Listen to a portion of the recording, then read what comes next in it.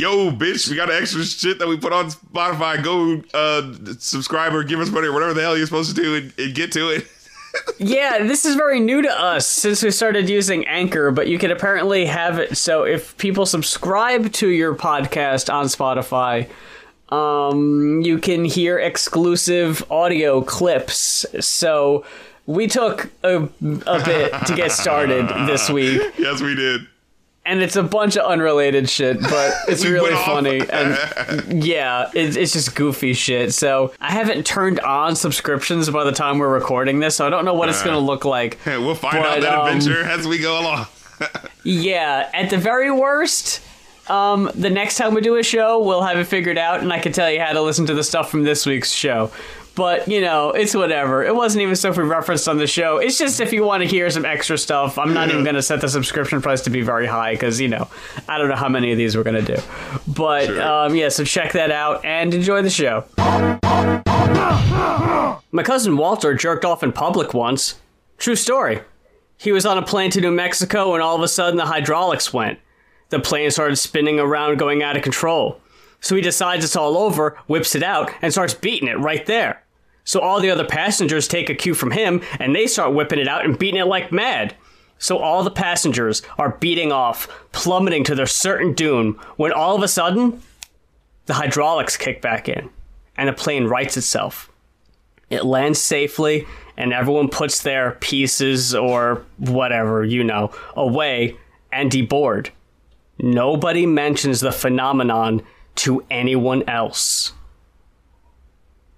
Well, did he come or not? Jesus Christ, man! There's just some things you don't talk about on Going Off with Rap Critic and Muse. I was at work, right? And oh my God, what? Wait, is this gonna be related to jacking off? No. We were about to die in this car accident, and we were careening, and then it's like, fuck it, might as well jack off. It was the at-work jerk. No. I've been trying to make it a point every day to listen to new albums. Well, not new albums, but albums I've never listened to before. Right. And I have an example of something I came across, and that's what I wanted to share with you here in a couple minutes. But first, I was reminded how much I really like the Mallrats soundtrack. Mallrats is, a bad movie. It's not good. No. And like, even as someone who loved Kevin Smith movies and came I know, right? Came through it backwards. I started off, I think it was like either Dogma came out and my mom only let me watch some of it. So it kind of started like I gotta see, you know, what's going on. You know what I mean? And it's like, oh, Jay and Silent Bob, that's the silly one. So yeah, let me watch that one. And so I kind of, and then of course I watched Clerks. And so I kind of came at it through that. And then Mallrats was the last one. And it was kind of like, well, if I loved everything that happened before, get a load of what's coming on this one. And then it's just like, like, what in the fuck? Like, how is this the second movie? Like, what is happening? How is he this bad in direction where it feels like things take a step back, where he's like fucking, like they'll flub lines and shit and they'll just like keep it in. It's just like, what the fuck? Like, that was clearly incorrect. Or like the staging will be in this way where it feels like they're on a literal stage, where it feels like they have to like cheat to the camera. You know, when you're on stage and you do that sort of thing and you're just like, what is happening right now? This is supposed to be imitating real life, not like I'm clearly watching a stage play. Like, why are you directing like a fucking Tyler Perry movie, dude? Like, there's a part in the movie, and they included it on the soundtrack because they have bits of dialogue. Little snippets, And one of them is the Cousin Walter story, and that's how I was reminded of it. And foolishly, I thought, that would make a good intro for the show. But another clip was their conversation about when they find out that one of them's ex-girlfriend that is seeing Ben Affleck's character from Fashionable Male, and he's an asshole. They have this conversation that is so fast, and like the pace of everyone's line. There's no room to breathe. Like, there's clearly not here listening to each other. Yeah. No. It's so fucking quick. In that minute, I realized, holy fuck, man, like, I knew this movie was bad. Pride or a fashionable male beat a rain check into my stomach. Shannon Hamilton? Know that guy? Yeah, I went out with him after we dated. He tried to screw me somewhere very uncomfortable once. What, like the back of a Volkswagen? Sounds like his MO. Can you get up? Am I still glowing? Barely breathing. So was Renee involved in any of this? No, this was an independent act of aggression. He told me that his intentions were to penetrate my ex-girlfriend in the most notorious of body cavities. Sounds just like him. Oh, you better tell Renee. I'll let him do whatever the hell he wants. If she's not smart enough to see him for what he is, then she deserves the discomfort. But not like incompetent, man. Like Clerks had a great soundtrack, too. fucking Batman Forever, I think, right? Because that was the one with the fucking Kiss from a Rose and the Method Man song, and like, it's like, Jesus Christ. I think that's the one. It also has a fucking Damned cover performed by The Offspring. Smash it up. It's good. Anyway, I'm so nostalgic for the Mallrats soundtrack. The fucking Social is a great song. Possibly Weezer's best song, Suzanne, where they just shoehorned in at the end of the movie, where it's like, oh, by the way, Jay and Silent Bob will be back with this orangutan in a different movie. And the orangutan will be named Suzanne, and you're going to forget that. Oh, wow. Yeah, they did end up doing that. That did end up paying off in the movie, the Jay and Silent Bob movie, didn't it? Yeah. That was and Jay and Silent Bob Strike Back was the first one I saw. So then I absolutely had to like follow the breadcrumbs back and watch all the other ones to even get any of the references in that fucking movie. Right. Like, it's one of those things. I remember actually, on the Review a New podcast, when we reviewed those movies, I remember talking about like having that experience of watching the movie just as someone, like as a kid, just watching and just enjoying the goofiness, and then being like, wait, what the fuck is that a reference to? I don't get that. And it just feels like a random thing they're saying. And then coming back to the reference and then being like, well, that wasn't clever. You just said the thing. Like, you just divorced it from the context and then made it less funny. It would only be funny to somebody who does. And, like, it kind of gets you to understand, like, how humor works, you know? And that way, when you kind of hear it backwards, you're like, wait, that's why that joke doesn't work when I just heard it, like, randomly. Because it was like, I didn't know what was supposed to be happening. You're just supposed to be going, he said the thing, you know? Say the line, Bart. You know what I'm saying? Yeah. Like, he was literally engaging in that in his career, like, so early in it. You know, like, now you reminded me of something else, and I'll eventually get back to what I wanted to say, but you reminded me of references and comedy and how things work. So I was on TikTok. There needs to be different layers. It needs to be, you can get it if you understand the original reference, but you can also enjoy it in the new context, right? That's how humor's supposed to work, you know? Like, yeah. So I came across a PSA on TikTok, and it was Bette Midler. And Bette Midler is staring at the camera very, like, she's actually giving it a side glance. She's, like, looking ahead, but her eyes are, like, darted at the camera. And she's like, don't ever throw trash out your car on the highway because I will find you, or something like that. Listen to me. Do not, I repeat, do not ever throw a bottle or can out of your car window onto the highway. If you do, I will follow your car, I will come to your house, and I will tell you to your face, take it back, recycle it, and believe me, I can get very nasty. Holy shit. Remember the episode of The Simpsons when it was the Krusty comeback special? And Bart and Lisa had to hunt down all these celebrities, and they found Bette Midler, and she was on the side of the road picking up litter, and Snake, the convict, drives by in his sports car, and he throws a piece of trash outside, like out the window of his car, and Bette Midler grabs it, like crunches the can, just, like runs full speed after the car after him, like jumps onto the side of the car, throws the trash into his window, and he like spirals out of control and hits something and the car explodes. You just got middled. Yeah, like it's just Snake going, oh no, Bette Midler. Like he's seen the commercial and knows. See, now, when I saw that episode of The Simpsons, and I saw that bit, I just thought it's so absurd that Bette Midler would take littering so personal that she would kill someone for doing it.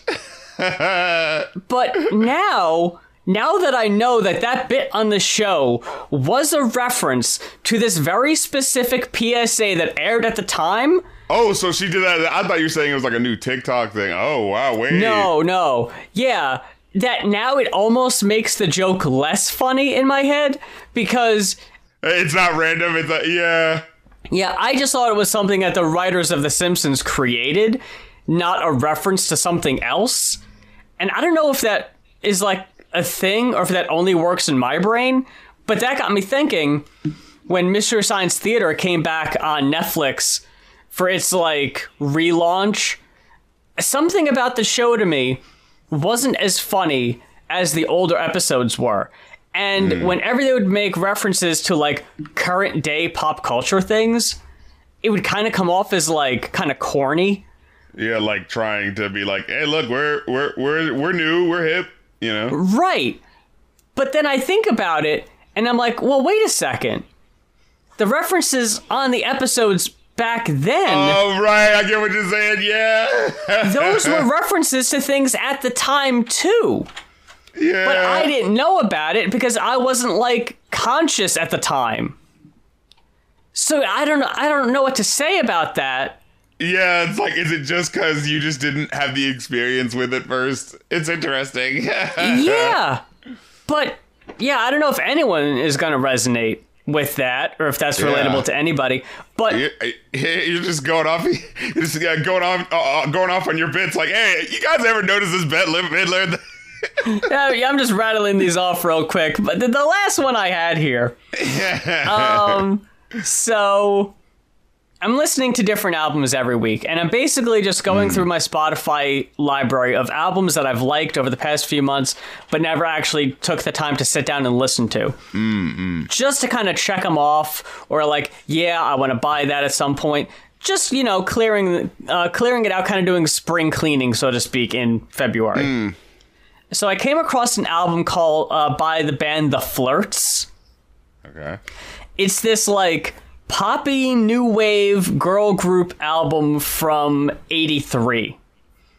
And their first album called 10 Cents for a Dance, I think, was actually pretty fun and just like harmless, just kind of like pop music from the 80s. Then I listened to the follow-up called Born to Flirt, and it was not nearly as good. I'll just tell you, there's unfortunately a song on the album called Oriental Boy.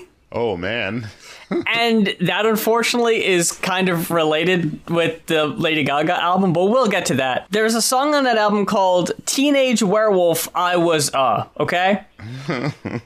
This is the song I need you to hear. Because it's 1983 and it's really bad. They're trying to do like a kind of a rap thing.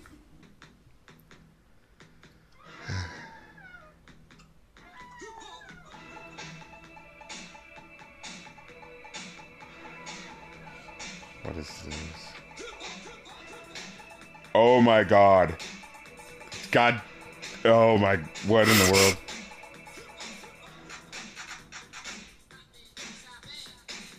What? Stop it, don't stop it. Who are these people? Voulez-vous? Did they do Voulez-vous? No, that's ABBA. Who the hell are these people? The Flirts. What's their big hit? They don't have one. Oh, I was trying to figure out, like, how am I supposed to know who this is? You don't.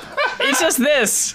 It was the 80s, and it was time for the ladies. Yeah. Oh my God, that little... That always makes shit sound cheaper. I don't know why. Okay, so as I'm listening to this, my eye is looking over to the video for Caribbean Queen. Have you seen this video? No, I don't think so. That's is that Billy Ocean? Billy Ocean, go take a gander as long as we're going off.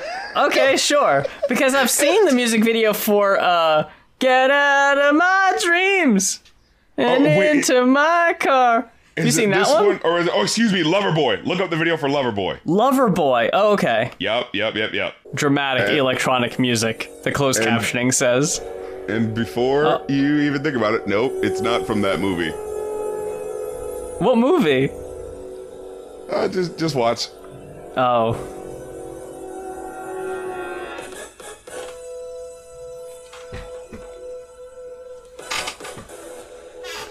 What the fuck? This sounds dope. I'll give it that.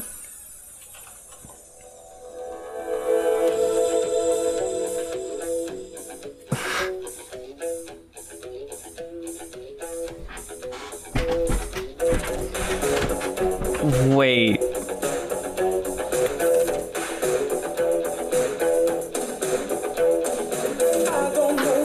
Oh.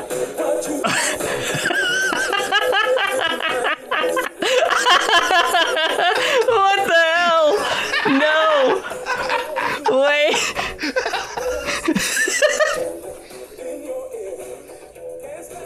What the fuck? Wait.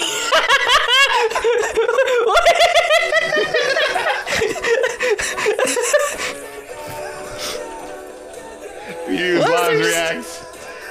There's just someone with like a TV for a head.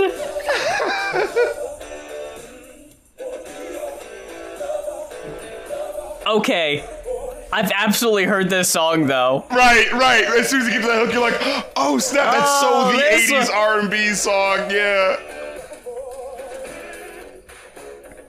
Oh my god, man. So I came across this video, and I was like, what in the world? I don't know if you want to keep watching it. I'm still looking at it. I can't look away from it. It doesn't get any less weird. This weird lizard man. And there's like Jawas in the background with like light up eyes. Yeah, there's such a specific imagery. So much coke, man. Had to have been. The year was 1984. There's just a dancing sailor ape man. And then the video just spirals off into space. Now we're back in space. And there's a lizard guy who looks like he's singing the lyrics, but he's not. Like, he's moving his head in a way where it seems like he might be, like, into the lyrics. No, he's just going... But the lyrics are happening at the same time while his head's moving, so you're like, were they supposed to try to sync that up? You're like, is that supposed to be the, like, representation of Billy in the song? Yeah, and he's fucking Lando Calrissian in another scene over here. Oh, yeah. So, I had to look this up, because I came across this and I'm like, what in the world is happening? Yeah. And here's the explanation. The year was 1984, and a little music video called Thriller had just come out. Oh, no. Put some elbow grease in these videos, you know what I mean? Make them really look good. Because the whole time I'm like, this is such distinct imagery. Is this from a movie? Is this from, like, Dune 2 or some shit? Some weird fucking Kangaroo Jones and the something about his... You know, these weird-ass 80s movies? Buckaroo Banzai? Yeah, like, and the Plan from Outer Space or whatever the fuck. But no, it's just that they were thinking, oh shit, music videos, after that Thriller shit, music videos are about to be a big fuck deal. So let's just throw a bunch of money in costume design at a music video.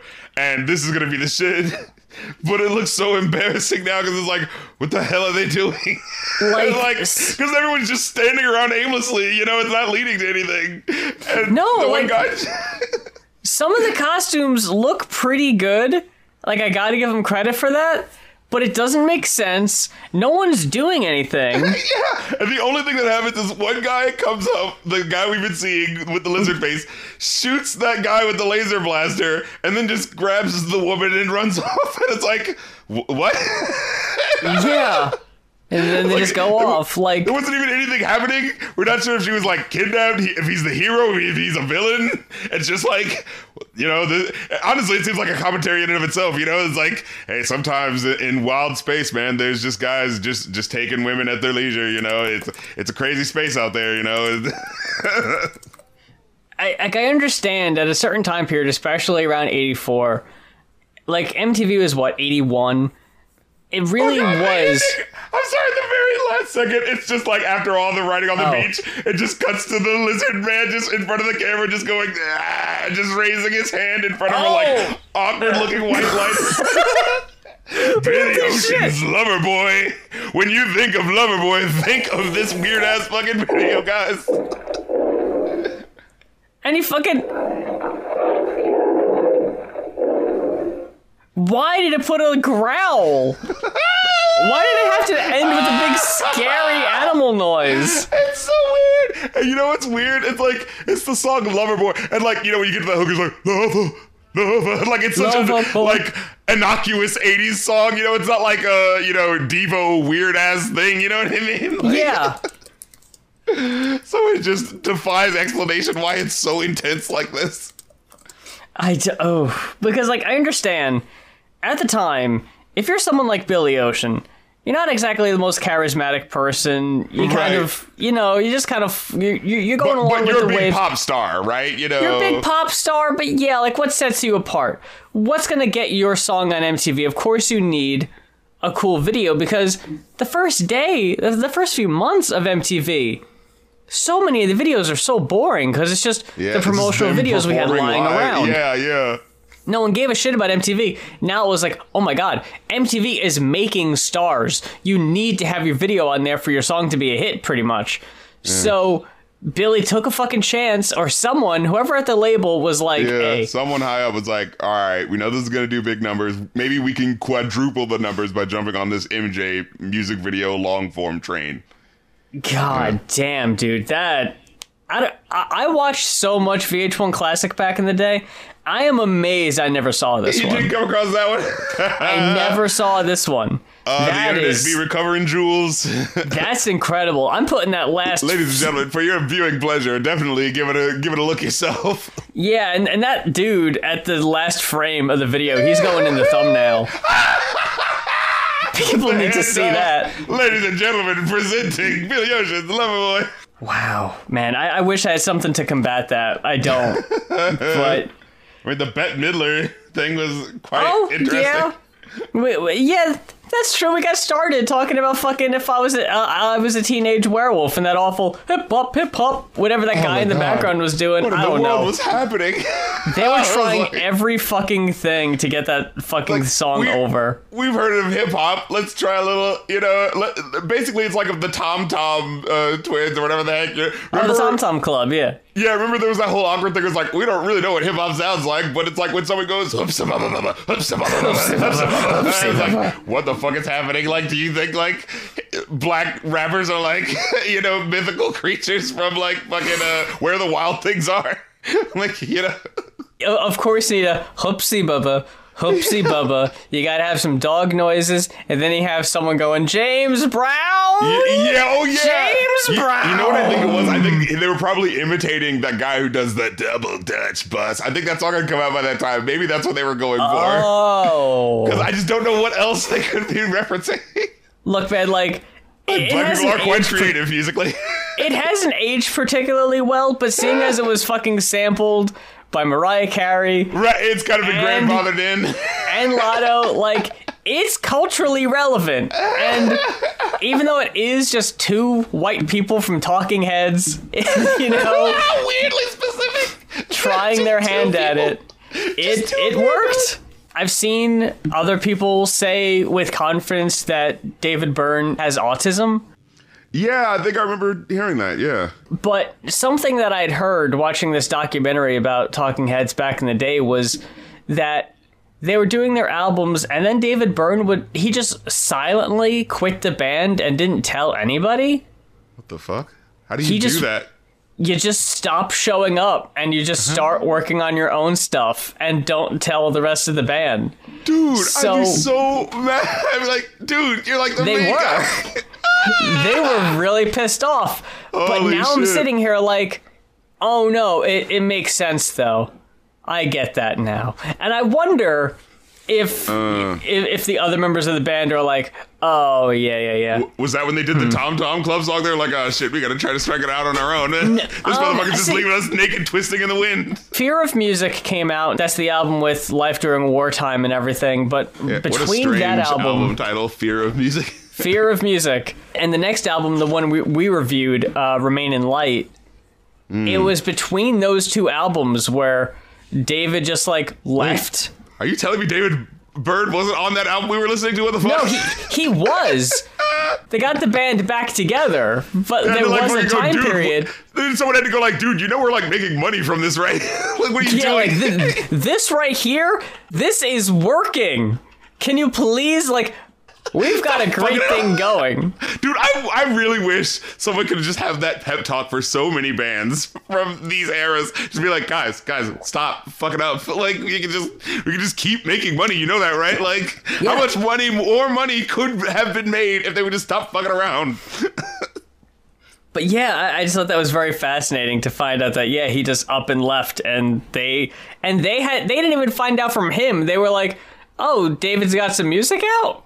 Dude, you know they were like, you know they were having that fucking, you know, they're in the studio, like, and they're just like, hey, well, you know, I kind of want to put in my little contribution. Let me work on this and that. And he's not showing up, and it's just like, well, as long as he's not here, hey, let me put on something I've been thinking about. And they just having that slow realization, and they're just like, hey, is he not? Is it you know, you're thinking you're having like a free day or something like that. Oh shit, I'm Apple Diap and I'm gonna finally get my solo track. And then you're like, wait, is Black Eyed Peas just not a thing anymore? Oh no. You're in the studio after hours, you're fucking laying down tracks. The fucking band manager comes in and has to put the hand on your shoulder. It's over, pal. Oh, no. I didn't have the heart to tell you. I saw you been really putting in the hours, putting in the man hours, the blood, sweat, and tears. No one's going to hear this, man. This ain't getting released. Yeah, Fergie did. She's putting out her... And, you know, Apple Diap's having the moment where he's just like, oh, no, I guess I heard that song, but I just thought it was like a... you know, like... Not realizing how he's slowly being rolled over. Like, shit. You're not going to be getting any money for a while. I hope you saved up. You're right, at the whims of their fame. We're just like, oh, the slow realization, oh no, I'm not going to be able to pay my car note this month. Yeah, I just bought a house, Will. What are you telling me? Tell me it's not true. Say it ain't so. Fergie, Stacy, what is this? Oh my god. Let's get to the... Oh yeah, and I guess the Grammys happened, but you know. Oh, how could I possibly forget music's biggest night? I didn't watch it. After all of that, it's like, oh yeah, by the way.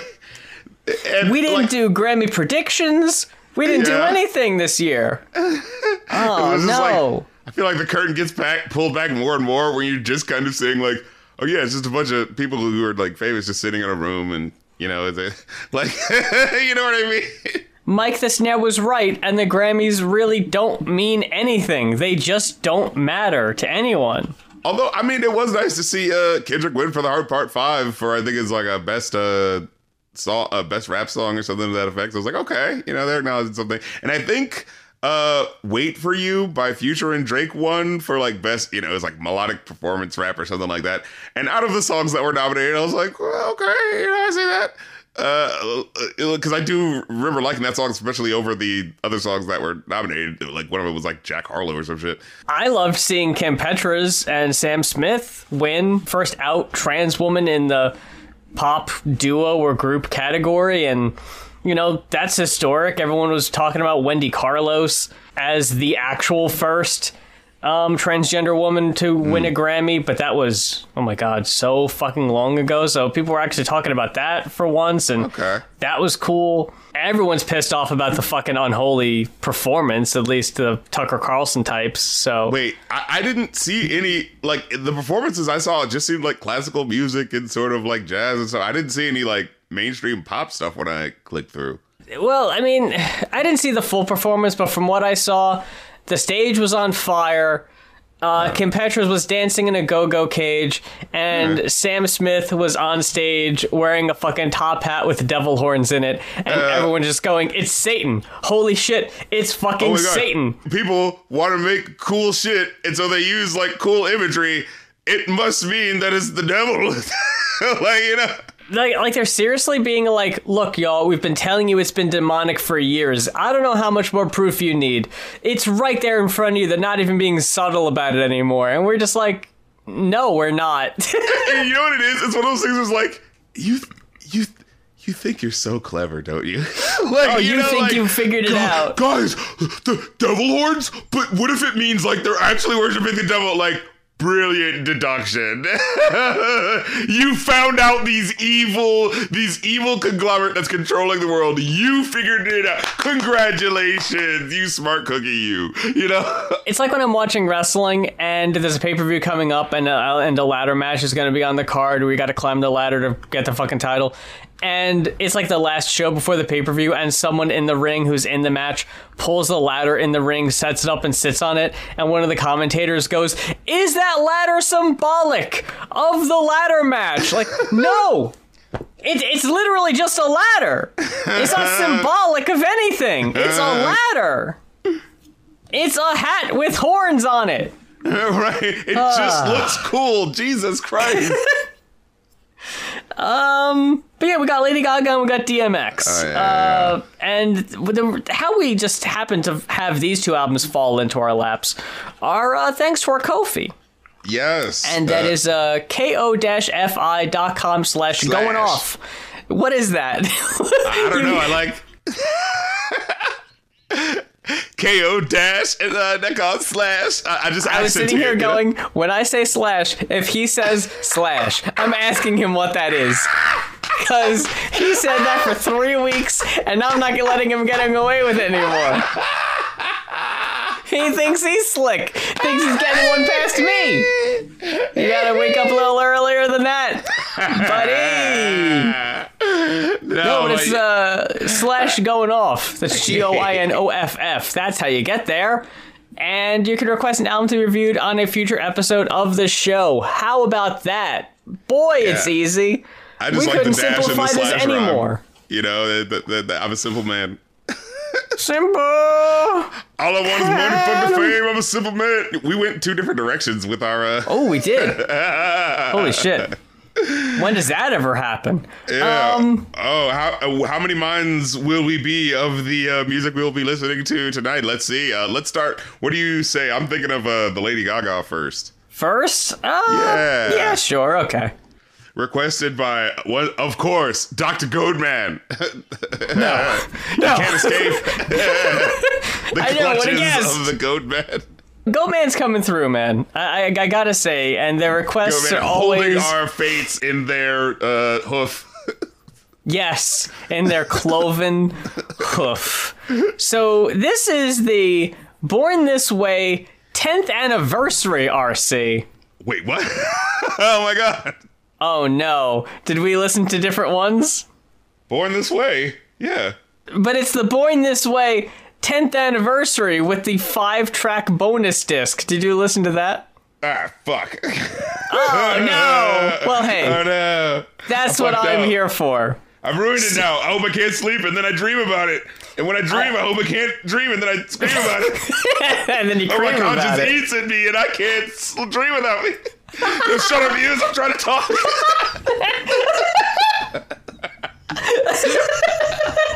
I'm doing a disservice. I'm a disgrace to the rap music reviewing profession. I'm distressed. No, see what we got here. We got the full album, which, you know, I assume we both listened to. Yeah. And the bonus disc is seriously, it's just, wait. I did listen to the bonus DMX songs, if that's any consolation. I tried. I bailed. But anyway. So, because it's the 10th anniversary of the release of the original album, we got 6 tracks that are covers of the songs from the album by popular artists of today, ranging in popularity. We've got Kylie Minogue covering Marry the Night. We've got Judas covered by Big Frida. We got Highway Unicorn, covered by the Highway Women, Brittany Spencer and Madeline Edwards. Is this on Spotify? Because I don't. Yeah. Yeah, you just gotta look up Born This Way, 10th anniversary. It's a 2-disc thing. The second disc is the 6 tracks. Oh, okay. Yeah, I didn't see this. Damn. Hey, it's all good. This is just us being even for the Jaden Smith thing where we listened to the 2 different things, and I fucked up there. You and I covered by Ben Platt, who is, I think, in the Book of Mormon and a couple other things. You're the Judas. Edge of Glory, covered by Years and Years, and this is the one that's gonna hurt. Born This Way, covered by Orville Peck. Oh, wait, now. That, honestly, in my opinion, is really the only reason to listen to the second disc, because the rest of it's... well, I'll get there. Well, at least Orville Peck represented. Oh, absolutely. I thought you were about to go. I was feeling like it's a damn shame. I was like, no. No. Orville Peck always delivers. I gotta say that. Okay. Has yet to disappoint. Right. So, I think I'd mentioned this on a recent episode that Lady Gaga has a tendency. I would say up until Chromatica. I would say Chromatica might be her best overall album. Like, it's solid almost the whole way through, or at least the ratio to like smashes versus passes is better than previous albums.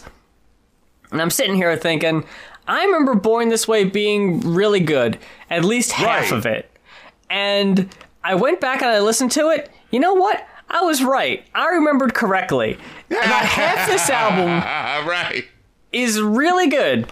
Absolutely. And then there's a stretch. Oh. And I took note of this because it's pertinent, okay? Okay. How many streams the songs have on Spotify? Oh, let me look. Marry the Night has 98 million. Okay. Born This Way has 464 million. Oh, that's a smasher. Government Hooker has 55.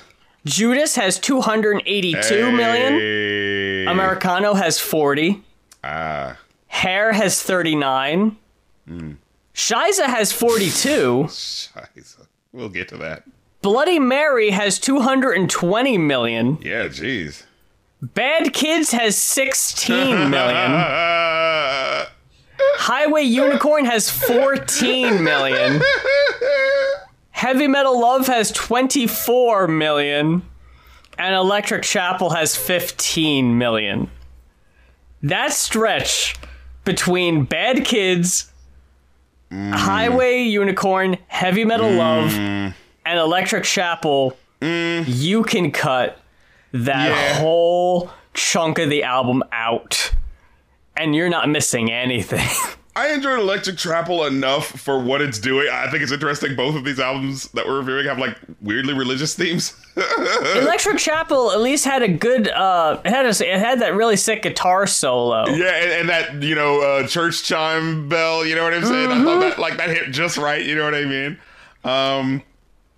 But let's go through it, because there's some discussion to be had.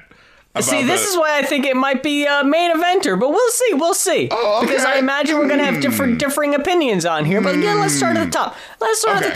Let's go all the way back to Marry the Night. So as someone who, like, I always consider myself, like, rooting for Lady Gaga, because, they, like, when someone comes up, like, right around the time of, like, when you turn, like, 17 or 18, that's kind of, like, the music of your time, you know what I mean? So, the music you listen to in high school is gonna stick with you forever. Yeah, and she's the weird girl, and I'm in art school, so it's kind of like, of course you gotta root for this pop stuff. I mean, who else is there? Oh, Katy Perry? Okay, well, of course, between the two, I'm going for, you know what I mean? God, if I had to put my money up. And I remember... There's no choice there. Yeah, and as I come to these singles, I remember having that moment of like, oh yeah, and I remember like this feeling that this was also like a smasher of an album, because like I remember really liking the hit singles like Edge of Glory and Born This Way. Like, you know what I'm saying? Those are really big. Like that song fucking means something to people. You know what I mean? Like, undeniable. Yeah. Standing the test of time too. Like still. Even after 10 years, these songs are smashes. And so, like, I feel like I came away from this album enjoying it more than, I think it's the third album that we reviewed from last time, Art Pop. Yeah, Art Pop came after this one. Yeah, so I find it interesting. It's kind of like one assumes there to be like the third album. I mean, the second album is kind of like the sophomore slump. But I was actually listening. I was like, I think she's really consistent with this one. Not fully, as we will discuss. But I actually it's definitely a step up from the Fame. I will say that. Yeah, right? Like, she doesn't really know who she is on the Fame. And while there is, like, definitely promise, like, this one feels a lot more realized into who she is. And I think it pays off a lot more. So it's one of those things where, you get a step up in terms of, like, her personality, coming through in the music. Now, I will say, Marry the Night kind of starts off on a bit of a, like, step down. Because as I'm listening to it, my brain is just going... This just sounds like I'm on the edge of glory. This just sounds like first draft. I'm on the edge of glory. You know what I mean? Like, as I'm listening to it, like, and it's like, it's not even that it's bad. It's just, there's two levels of shit like this where it's like, both give me the same vibes. And yeah, I love it so much. And then there's that, that one gives it to me so much more that I can't help but feel like this one isn't as cool. You know what I mean? So that's how I felt about the first track, right? Oh. Then we get Born This Way. Wait, I'm sorry. I'm sorry. We can't just blow past Marry the Night, though. Not like that. Not that quick. It's a solid track. It definitely is. And especially in the third verse, I remember there being like the synths are kind of like shiny and they kind of like have their moment. They come in and really like, snazz things up a bit. But I just couldn't shake the feeling that it was just like, I don't know. I feel like this just isn't hitting as hard as the way this is making me feel about the other track and how it's reminding me of it, just rhythmically. I don't know. It definitely hit me more, especially because of how slow it is to start, but then it just really fucking hits you with the chorus, and then the song only gets like more and more intense, and by the end it's just like, it has in your feels. The music drops out, she's just kind of doing it a cappella. I think I enjoy Marry the Night more now in hindsight than I do Edge of Glory. Even though at the time, I liked Edge of Glory way more. The lyrics and what she's saying and how it puts you in, like, the real world of where she is, right? Like, but lace up my boots, throwing some leather and cruise down the streets that I love in my fishnet gloves. I'm a sinner. Like, you know what I'm saying? Like, I do like that, the idea of this person who's just, like, so much of this album feels so 80s. Like, cosplaying 80s, like if we're, it's the San Junipero future and like we can live in whatever decade we want and like, well, I want to live in the 80s, And so when the music gives me that Cyndi Lauper 80s Alphaville, you know what I'm saying? You know exactly that feel I'm talking about. I'm just like, I get cozy in it. So like, it gave me a little bit of that feel, but I feel like I got it so much better on later tracks that like, even as I come back, it, like, when you do like, I've listened to the whole album and it's like, how does the first track hold up again? It's like, I just felt like I was getting, what happened later a little stronger, but the lyrics I definitely can't take away from it. But it just didn't all the way come through in terms of like the presentation for me. And then we get Born This Way. The progressive, religious, and a furry at the first couple of lines. Is that? I was like, oh yeah, like no matter what sexuality, that's right. Like, or capital HIM. I was like, I guess he could be religious. Okay, fine. Like, put your paws up. Okay, what are you're getting so specific? Well, the paws are the monsters. I know. Monsters. I know. But I just think it's so funny, just the wording where it's like she words things so weirdly particular, and of course that's the weirdo. You know what I mean? But it's just so like it just makes you think too quickly. We're like, wait, what? how much love are we showing right here? Oh, to all the scalies out there. when we talked about Plastic Beach, and we were talking about the kind of failed world building, and how there seemed like there was something very interesting happening there, but then it kind of fell apart. It never comes to fruition. Yeah. That's how I kind of felt about Chromatica also, where it was like, oh my god, there's like this futuristic planet, this neo-futuristic planet, and the music videos kind of give you a little bit of like that imagery, especially the videos for Stupid Love. Like, they're out in the desert and they got these really funky costumes on, and it's really making you think like, wow, we're gonna like spend some time on Chromatica. That's cool. And then you really don't, and it's like, oh, well, okay, that sucks. Then you watch the music video for Born This Way, and it's like Lady Gaga is born, But then there's also this like epic, the alien.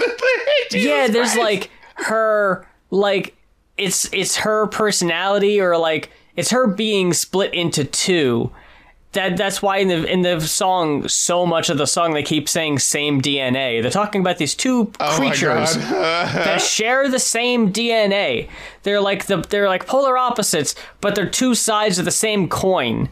And it's like, wow, that's really cool. And they don't spend any more time on it. I don't remember feeling that way at all. Like that, something like that was happening, you know? Like, it's not like wouldn't that be cool if some of these songs had that feel of like that Stylo song where it's like one verse is happening and then you're kind of hearing something else and maybe it's kind of like contrasting what she's saying or something like that? That would be really cool, you know? Yeah, but it's totally unrelated. And then, like, you look at videos for Edge of Glory and You and I, and they've got nothing to do with it. Like, I don't remember the music video for Judas, but I don't even think the music video for Judas has anything to do with it. It's like, what the fuck happened? I do remember liking that video, though. That was the smasher for me. That was her, like a prayer, where it's like, okay, all right, I got to step it up in terms of the, religious spiciness. You know what I mean? Like, Judas is hands down my favorite song on the whole album. Oh, for sure. Okay, yeah, I'm glad we got that. We're evil. We're of one mind on at least one thing for sure. I fucking love Judas so goddamn much. Judas is such in love with Judas, baby. Jesus is my virtue, but Judas is the demon I cling to. Get the fuck in. This is the shit right here. Come on, man. And it's so like, it's just that blasphemy, just the way you like it. Like, you know what I mean? And it's especially like, it's weird coming right after Government Hooker, which I'm kind of on the fence about Government Hooker. Because Government Hooker's whack. I'm sorry. Like, nothing you don't happens. care for it at all? Yeah, no, because it's like, the song is called Government Hooker. Don't act like you didn't call it that, and then you do nothing. Read my lips. Nothing with it. Like, at one point she says, Marilyn Monroe, pay me money. And I was like, let's talk about JFK. I don't think that relationship was about money. Like, what? Like, she just does nothing. Like, to me, the song felt like I was like, you can't just peach fuzz on the cheese of America this shit. Where it's just like, I said America. That must mean the song's political. Like, that was a running joke I used to have as a kid, where it's like, whenever I would hear a song like what was that song? That Nas song, My President is Black, My Lambo is Blue, where it's just like, political rap, but it's like, he's not saying anything. It's just like, but look, he said my president is black, so it's like a political song now. It's like, no, but you still have to say something. You can't just say reference to political, here's a word that's political, and then just let that do the heavy lifting for you. You actually have to say something, because most of the verse is just like, as long as I'm your hooker, long as I'm your, and I guess you hear this guy in the background who's like, back up and turn around and on the ground. Like, whatever the fuck that's going for. It sounds dope, but yeah, I don't pay attention to it lyrically too much, because there isn't really too much there. I do agree. Yeah, especially sandwiched between Born This Way and Judas, which are probably the two best songs on the whole album.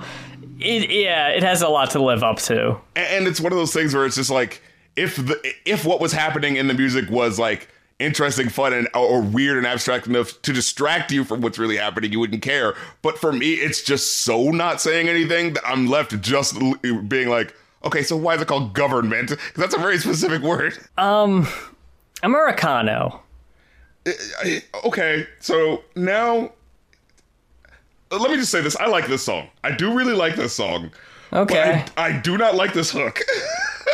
Where it's just like, because I was having this moment where I was like, oh shit, listen to this intro where she's really like, putting you in the mood of where we are. We're going down to Mexico Town or something like that, and say we're gonna get a little heavy Spanish guitar, but with a little techno beat going on. Like, okay, we're mixing genres, doing a little fun in here. All right, well, I'm down with you. I'm down to ride. She's mixing a little Spanish in there, kind of saying some like interesting. It's not just like repeating things like in that one song she did, where it's like, she's got two hands in her pockets in Su Vacío. Like, no, he's actually saying like different phrases that you're like, oh, that actually means something. Oh, I'm I make songs for the revolution. So you're like, oh, okay, so where's this going? What's it gonna do?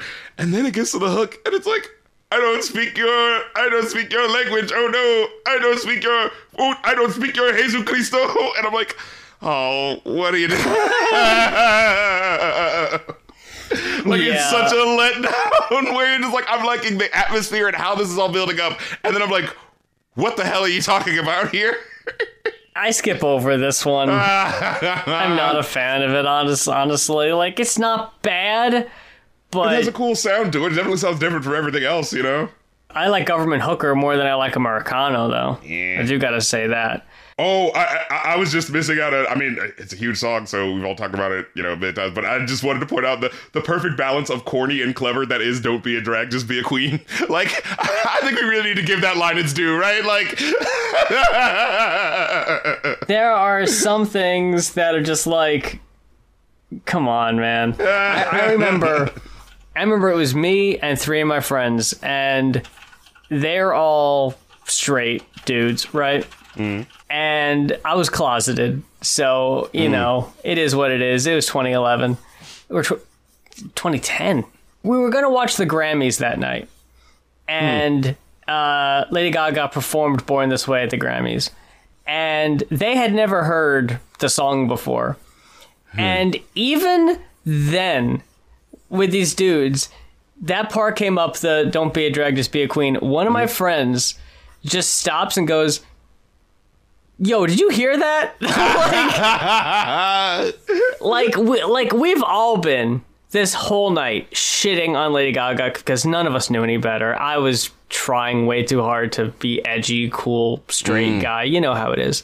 And at that moment, you could just tell he was genuinely like, hey, that line was dope, though. Like, hey, wait a minute. That cracked through for a second. I was like, whoa, wait a sec. Yeah, that's dope. And then, what was one of the lyrics where she says, I love my life, I love this record. I love this record. Yeah, I love my life, I love this record. And like, yo, say that shit when you hear this part, bitch. Shout me out, you know, this just dope. But then also the Mi amore vole bene, which translates to, what was it? Oh yeah, love can't exist without trust, or love needs faith. I was like, god damn, that's actually like fucking dope. Like, that's not just, oh, a lyric in a language just for its own sake. That also is just like a, damn, that's just a dope ass like phrase, you know? That actually translates to something. Not like, oh my god, we'll fucking get to that. But wait. I wanted to quote something important this way too, because I remembered we skipped past it and I didn't mean to. This part has always felt weird to me, okay? What? And, well, we were talking about that unfortunate The Flirts song earlier, so I wanted to mention it here. So first of all, when I heard this song on the radio, I was listening to the radio. I'm pretty sure I told this story on the show before, but I was driving around and I was listening to the radio the day the song premiered on the radio, and they made a huge deal about it. Like, we're going to play Born This Way every hour at the top of the hour because it's, you know, this big new song. We're going to make this a hit. And that was the first time in my life that I personally heard a song on the radio say gay, straight, or bi, lesbian, transgender. I was like, yeah, whoa. I wrote that note. Holy shit. I actually had that note down because I remember also having that feeling of going like, the specific thought of, wow, how many people are even thinking or talking about trans people like that into the, I mean, now we're in 2023, but I just find it interesting, like in 2011, it was just like, yeah, no one really talks about No one. No. And it's just in there. It's just in the song, like about 2 minutes in even. Like, it's not even like the main part, you know? Yeah, and it's right after this part, and it just kind of drops down, so all your attention is right there, and she just says it. It's like, whoa. But this is what I want to point out, because this has never sat right with me. Okay. Don't be a drag, just be a queen, whether you're broke or evergreen.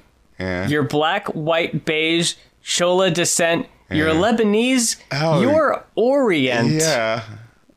And then later, same thing, or Orient made. Yeah, Orient This made. is 2011. It felt like just an awkward, like, just, first of all, just the awkward way it was said. Or Orient made. It's like, huh? It's like, oh, no. But later, when Orville Peck covers it, he changed it.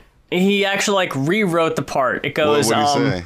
If I want to make it country, baby, it's okay. I was born this way. From London, Paris, Japan, back to USA. I was born on the road, I was born to be brave. No matter gay, straight, or bi, lesbian, transgender life, I'm on the right track, baby. I was born to survive.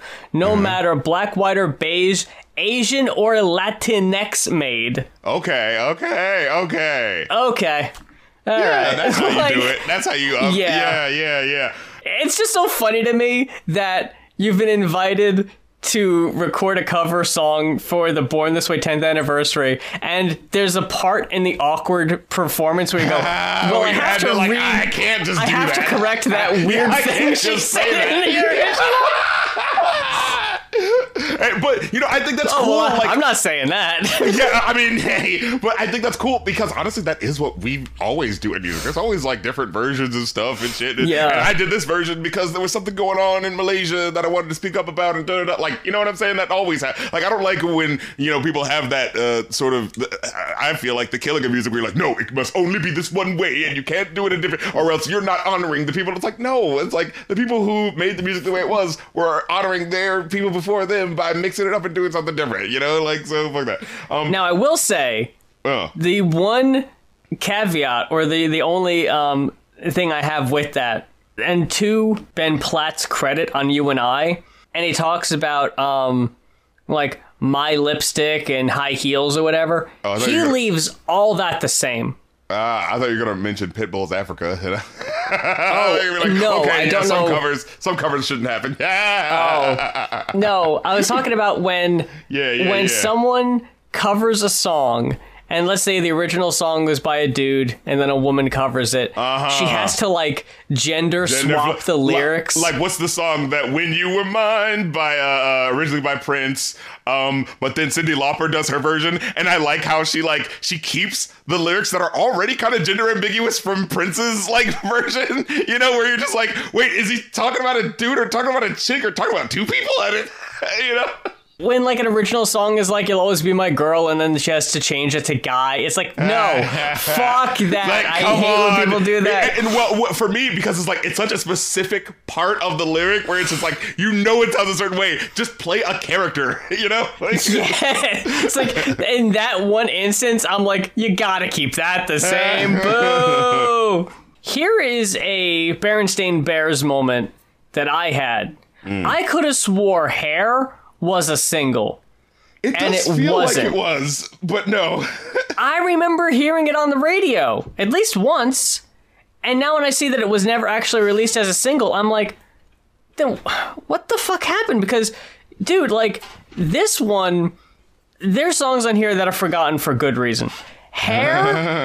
Hair is such a strong track. Oh my god. That I hate that it's just kind of fallen by the wayside. And can I say, this is the one where I noted, like, this one also kind of feels like Edge of Glory, but the sound is so into, like, it twists it into such a new thing that I, like, the part of my brain that goes, but I could just listen to that, just goes, nah, but this is good in its own way, too. You know what I'm trying to say? I will say, they do have that one thing, that one very synth? powerful...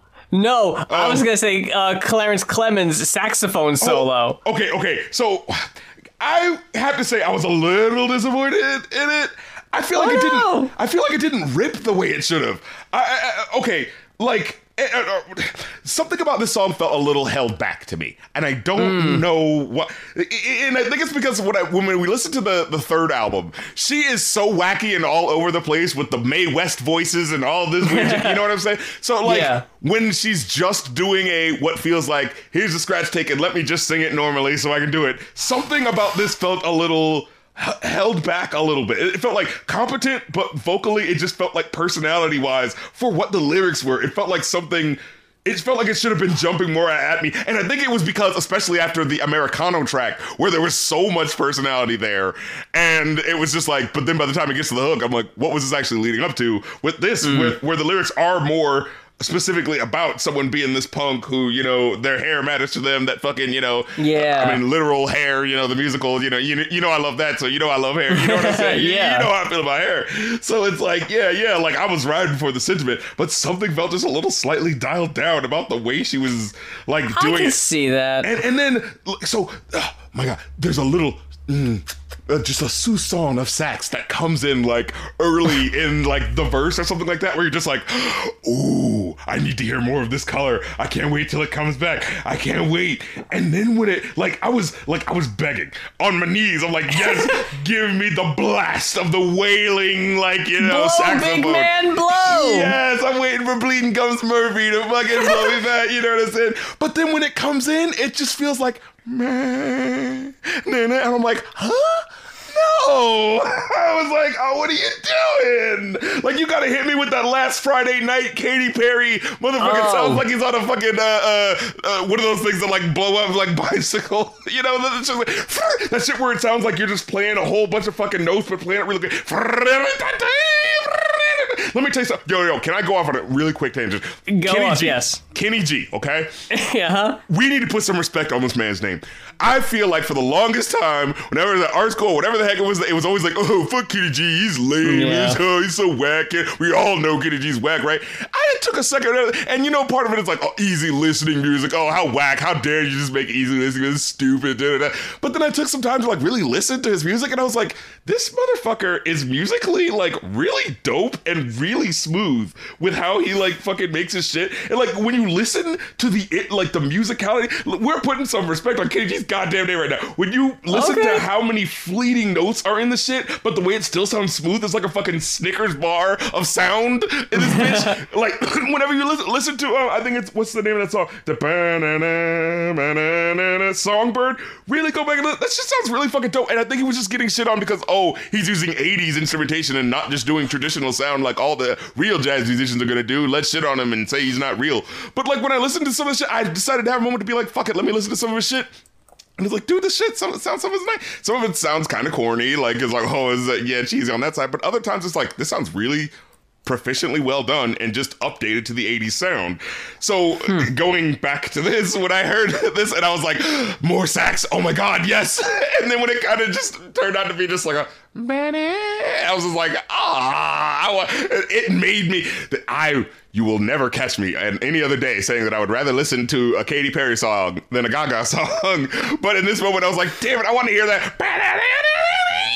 You know what I mean? Yeah. Like, I wanted to hear it rip specifically over this music, and it didn't really. You know what I mean? So I was like, it was definitely deserved, and it was like, oh, where is it? Right. Oh, yeah. And I wrote that, this song feels the most like she's that weird kid you'd hang out with and be like, nah, but, everyone gives her guff because, her hair's a little ratty, but she's cool. She's going places, she's got ideas.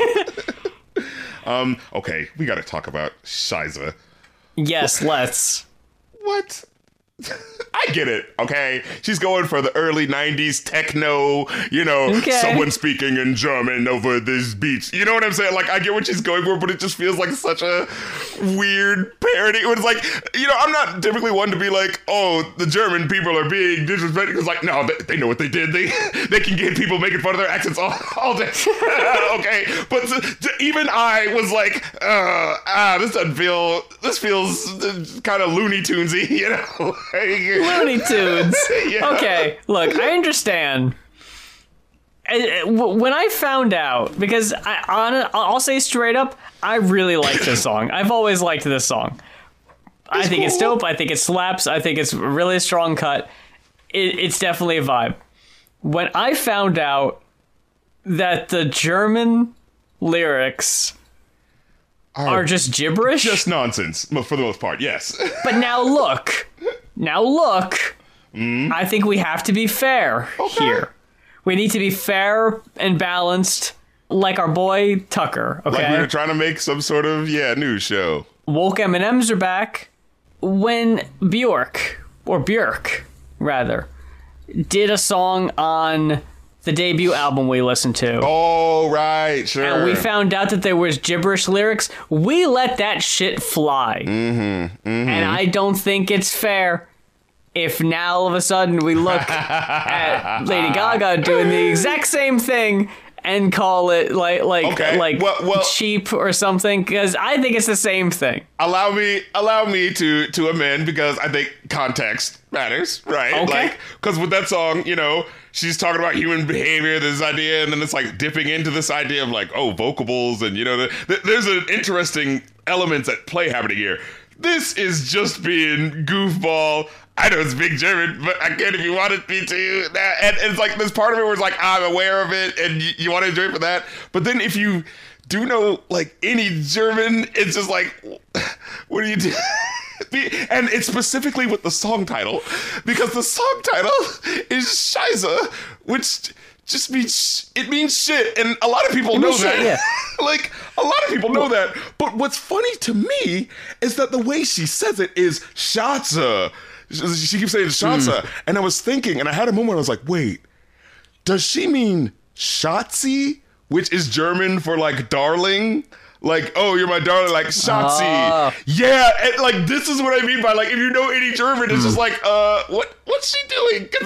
Because the lyrics, which vary from what she's actually talking about, where it doesn't feel like it actually does mean anything, you know? Because at one point, she's like, oh, put on a show tonight, do whatever you like, Scheiße, be mine, Scheiße, be mine. And I'm like, shit, be mine, shit, be mine, poop, be mine. What's happening? Are we discovering she has a, coprophagia thing, but then I was thinking, oh, she must mean Schatzi, like, oh, Schatzi, be mine. I was like, okay, if you would just ask a German person, they probably would have been able to, or, it's 2011, Google exists.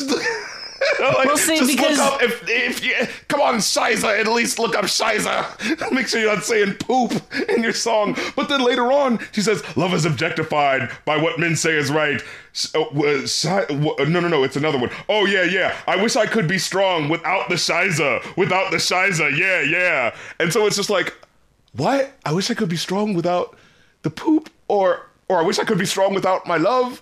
Like, what would she be talking about where she could be saying, I wish I could be strong without it, but also saying this thing, be mine? Like, you see what I'm saying? Like, she's not even consistent with the nonsense. If you're at least consistent.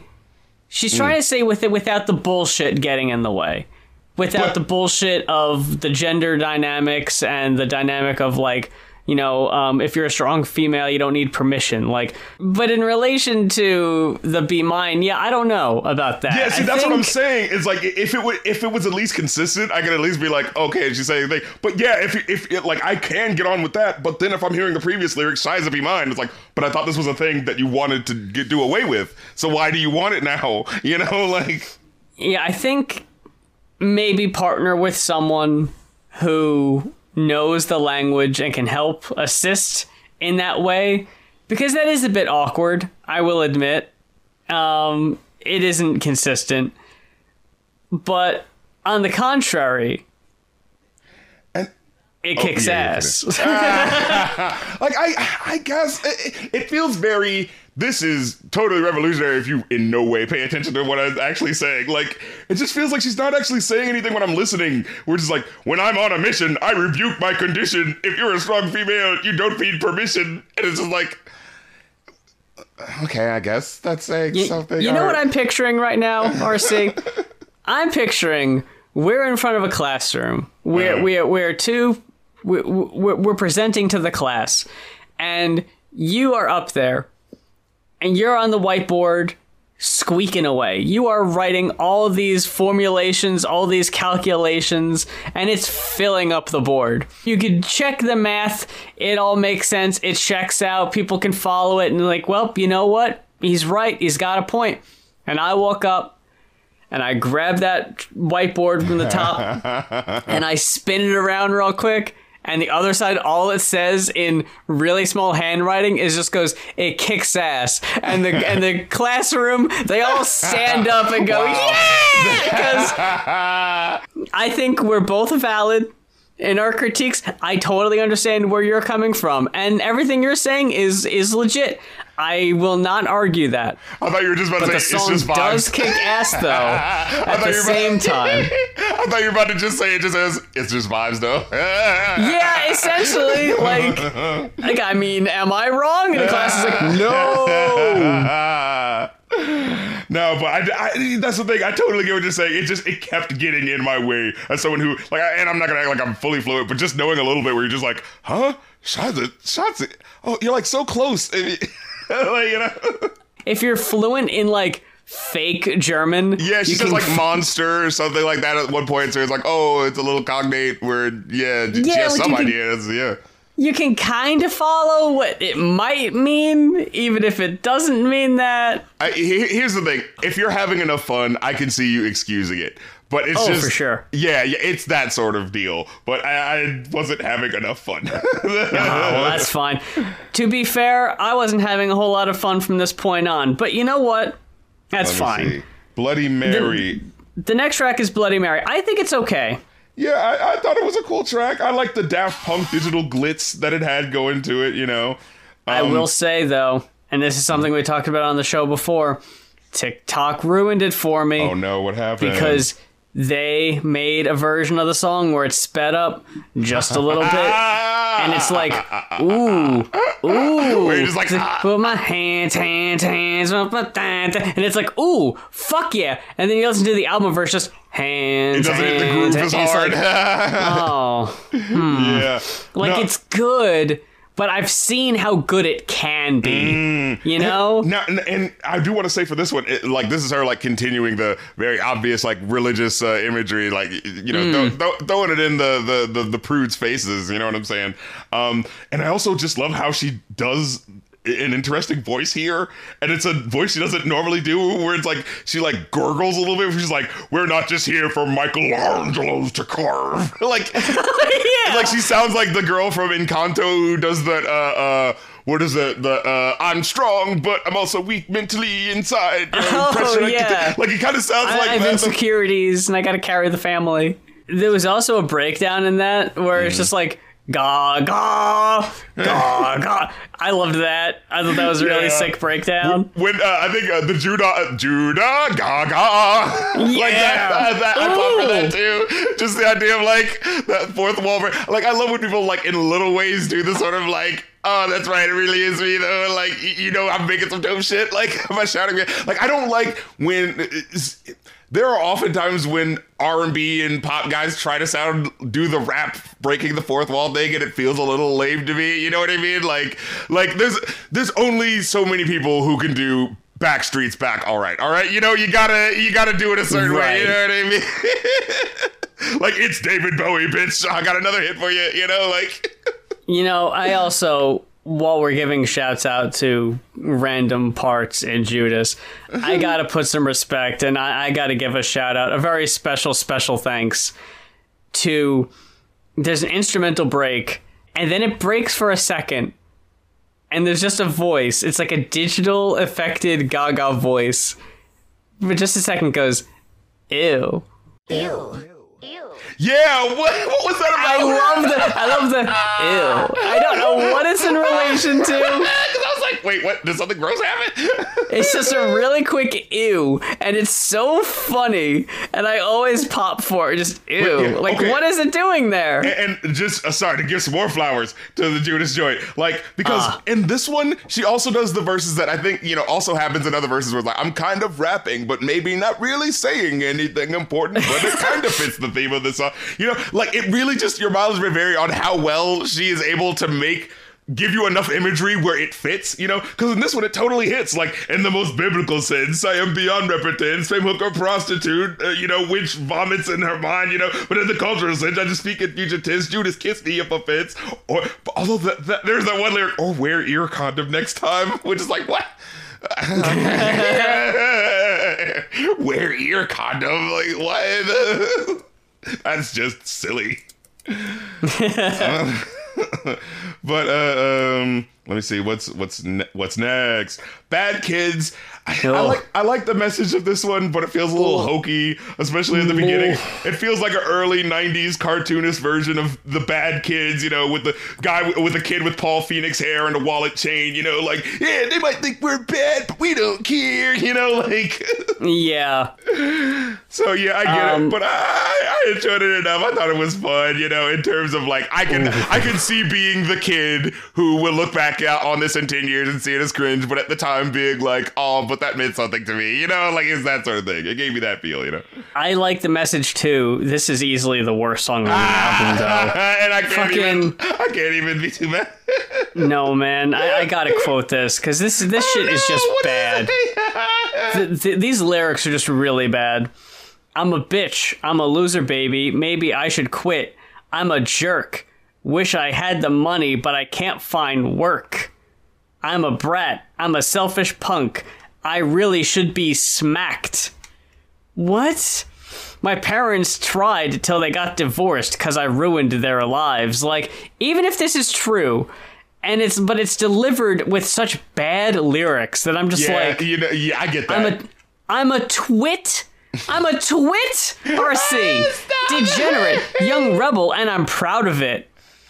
I'm a nerd. I chew gum and smoke in your face. I'm absurd. This is so bad. It is very much like mid-2000s Juno character, like, I'm a loser, using all the words. I can't get over someone unironically saying I'm a twit. It's just like, this feels so fucking phoned in. It's trying hard to be like, fellow kids, I'm still down, yeah. And then what is it? Oh yeah, I'm a bad kid. I'm disastrous. Give me your money or I'll hold my breath. I'm a bad kid. I will survive. One of the bad kids don't know wrong from right. But just give me money or I'll hold my breath like a petulant child and it passes out. It's just like it's going too much over into the snotty kid where it's just like, okay, no one would actually be like this. And then if there was a person like this, you wouldn't like them. Like, yeah. Then, what the fuck was Highway next? Unicorn, which I think was honestly the worst, specifically because I did like that little drum part where the live drums kind of kick in for like 10 seconds and it never really builds. It just kind of goes like, oh, there's that little thing. Well, anyway, and it's like, no, first of all, it annoyed me with the run with her to run with her to run with her to, and it was just like, ooh. What? Dude, just start the song. What is happening right now? But then I thought it started out pretty strong, in my opinion. Actually, it got my attention right out the bat, and I liked the chorus, and I thought the beat was strong. But honestly, my only critique was that the verses were kind of forgettable. Especially after Bad Kids, I was like, this is a step up from that at the very least. But then Heavy Metal Love is a step back down. It's just sex club BDSM, music, just kind of it's just for the playlist, I thought this one was especially phoned in, and I was actually just bored listening to this one. Oh, you weren't feeling it at all. I know, I don't like Heavy Metal Love, and I don't like the lyric, I want your whiskey mouth all over my blonde South. That sucks. It feels like try hard, you know what I'm saying? Madonna, provocative lyric, yeah. Ooh, no, I cringed at that. Electric Chapel. What's she trying to make Holy Fool a thing? Because she keeps saying it. I'm like, I don't think that's catching up. What's that? She keeps saying Holy Fool. Because in Judas, she's like, I'm just a holy fool. And it fits there. But then she says it again here. And I'm like, okay, that sounds like you're trying to make fetch happen. Yeah, there are some lyrical things that are repeated throughout the album, they're supposed to be thematic, and I didn't pick up on it especially. It took me entirely too long to realize that she wasn't saying horny fool in Judas, because I was pretty certain she was. That would have been great. I'm still not entirely convinced. I'm going to need a sit down with Lady Gaga one-on-one, and I need to hear it from her specifically, because I don't buy it from Genius. And going to Electric Travel, though, I do, I was saying, I like how, weirdly religious this album is. I like the epic Spawn on a church steeple, Todd McFarlane music that's going on, in the background. But I was just thinking, I was having this moment of, wait a minute. And then I just look at the album cover, and it's why is it just motorcycle human hybrid? What does that have to do with what? These album covers, man? I really do like how absurd the album cover is. I don't get it. It's oh, Gaga, you so crazy. It's funny. This is absolutely much more of what art pop was. I didn't get this vibe from Born This Way. I'm a bike. Right. Yeah, remember when she has the sort of wearing the hair black and slicked back with the white shirt and da-da-da. But on the song where that's kind of the picture, it's not like she sings with an affected, worker guy voice or anything like that. She sings normally, so it's kind of what was she going for? It's not exactly Uptown Girl, you know what I mean? Yeah, no, that character, I think that was the You and I music video, right? Yeah. I don't know if that character has a name or not, but I'll never forget, and I just saw it posted on TikTok a few days ago, and it was just as good as I remembered it. She was on stage in that character, and Britney Spears was on stage. And Lady Gaga just kind of gives her a look, and almost kind of like non-verbally flirts with Britney. And Britney just kind of gives her this look of like, I genuinely don't know how to feel about this. And it's so amazing. Yeah, because I think did Britney like just not know who it was? Because I can imagine. Not have. Like, she does look very That'd different. be really funny if she didn't. It was just like, is the help backstage trying to hit on me? Like, you know.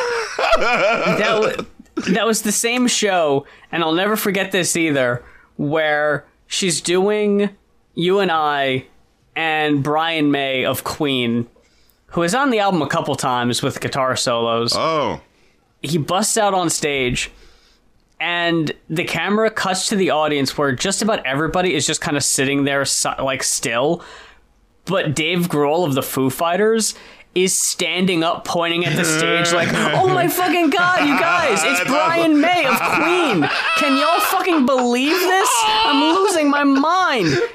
Why is nobody else reacting to this? He's marking out like crazy, like, bless him. He was really fucking excited to see Brian May, and nobody else gave a shit. Nobody else knew who the fuck it was. You and I honestly, I don't dig this one that much. I think it's a little, it has a bit of a, like, wonky techno country industrial angle that I wish I liked more. Like, like, I get that it's quirky and it's like, there's something about it that there's something that feels a little too put on about it. I think it's when the We Will Rock You claps come in. It feels a little too, I'm going for the big 80s song, the drunk at the end of the night anthem. We got Brian May here, so now we gotta do the Queen thing. You know, and I do like the sometime, like that hits for me every time. Definitely, for sure. But yeah, just something doesn't come together all the way for me by the end. This feels like Gorillaz Lady Gaga song where it's like, we're gonna go for just whatever genre, sure. Techno country, sure, let's do it. You know, like that's what it honestly feels like. But it feels like in a way where, I mean, honestly, we just talked about how I just talked about how kind of disappointing Plastic Beach was, but man, I do really wish I could hear a Gorillaz Lady Gaga song, like, and what that fucking would sound like, you know? Yeah, I think it's strong. I vibe with it a good bit. Oh, well, it's just interesting how it's like, for such a, you know, subversive persona that's all about like, I'll throw your religious imagery in your face, bleh. And then to have this weirdly earnest, like, we got a lot of money, but we still pay rent, cause get my house in heaven. There's only 3 men that'll serve my whole life. It's my daddy and Nebraska and Jesus Christ. Like, it just feels so like all of the monsters, all of the, you know, the queer people that have, like, you know, left their hometowns in Nebraska because of the, you know, background. You know what I'm saying? It just kind of feels like they get to this point and they're like, you know, they're all wearing their fun, weird costumes and they're just kind of like, yeah, shout out to the hometowns that raised us, I guess. You know what I mean? Shout out to Nebraska. Yeah, I don't know. This song in particular, and I don't know where I can find any of these, unfortunately, so I don't know how many there were. All I know is, when this song came out, in North Carolina, on certain radio stations, they replaced Nebraska with Lady Gaga saying Carolina. I gotta hear it! Oh, man! It's just Carolina and like, it sounds natural enough that I guess she just recorded. Carolina and Jesus. I guess she just recorded a few different versions. Well, see, I always wonder about that, I don't know how many versions there were. Yeah, I always wonder about, like, you know, when people do edited versions of songs, and sometimes you'll listen to it, it's like, wow, it sounds seamless. Like, you know, it really does sound like they just recorded that in the same take. Like, how the fuck does that happen? Because other times you'll hear edited versions, and it sounds like they edited in words. You know what I mean? Like, yeah. So it's like, who's paying for the good editor, and who's cheaping out, you know?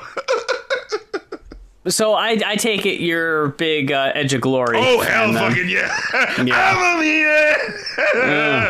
edge. Dude, I feel myself being on the edge as I'm fucking listening to this joint. There's no going back. Now, you know what's funny? When the song starts, though, every time the song starts, I feel like I'm not going to like it because it starts with that that sounds like that shitty Katy Perry Dark Horse song. Yeah, and my brain goes like, no. oh god, it's gonna sound like a 2010s pop song. But then when it really kicks in, I'm like, wait a fucking minute. Let me get my fake 80s sax. I know you didn't listen to the 6 tracks. You're not missing out on anything, and I feel bad for not really having too much to say about them either, but just going through them real quick. I don't know why Kylie Minogue sounds like she's singing with her nose closed, like pinched.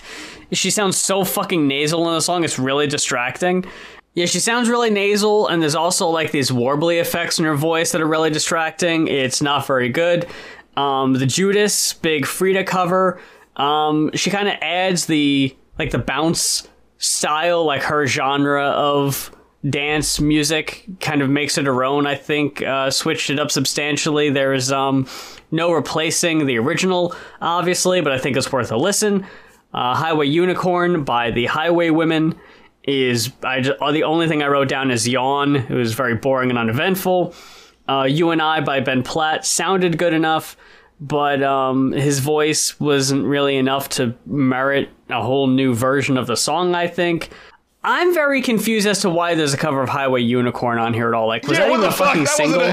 Yeah, what the hell? We couldn't get Hair or... Oh my god. You know? Yeah. I don't know what that was doing. I'd like to hear Spanish. I would have loved to hear a Spanish artist, you know what I'm saying? Like, get that one, that's the missed opportunity. Why couldn't we get fucking Bad Bunny doing it? Oh, man. That would have been sick. Anyway, yeah, the only thing I said before was that Ben Platt sounded like a good Glee cover of the song. Kind of unnecessary. Just kind of sounds pretty. The Edge of Glory by Years and Years, I thought that was a really great cover. I would suggest people check it out. But again, it's just kind of them doing the song again. They don't really add too much to it. But the Born This Way Orville Peck cover is absolutely a standout. Absolutely worth checking out.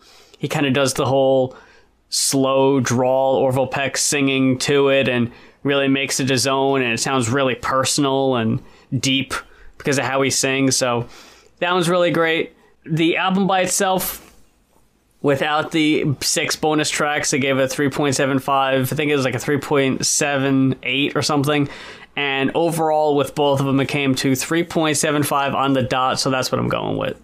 I give it a 3.5 out of 5. It definitely has a lot of bangers, but just enough blemishes where it's noticeable, and you're like, I can't just skip 1 or 2 tracks. It's like, yeah.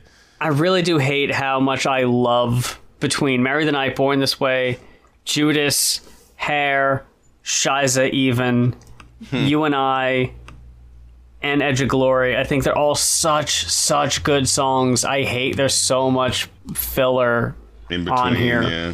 That it really does knock it down almost a full half. If nothing else, if people have heard the hits and they like them, check out some of the deeper cuts. I know we disagree on Shiza. I think it's worth checking out. And I know we disagree on Americano, but if you can ignore the hook. And we disagree on Government Hooker because I actually liked that one a little bit. It's one of those things where the title really did drag it down, where it's just like, come on, dude, don't act like you don't know what you called this song, and you're really just gonna be like, ooh, I'm your hooker, I'm your hooker in a general way, really? It really did seem like she was trying to go for something deeper than she ended up really hitting on with that one. Yeah. And even if it's like it's one of those things where a lot of these songs, you can clearly tell it's not like she had she's getting her abstract songwriter on, so I understand it doesn't, but you have to hit me with at least enough imagery where I can justify it in my mind. You know what I mean? That's what a lot of songwriting really allows you to do.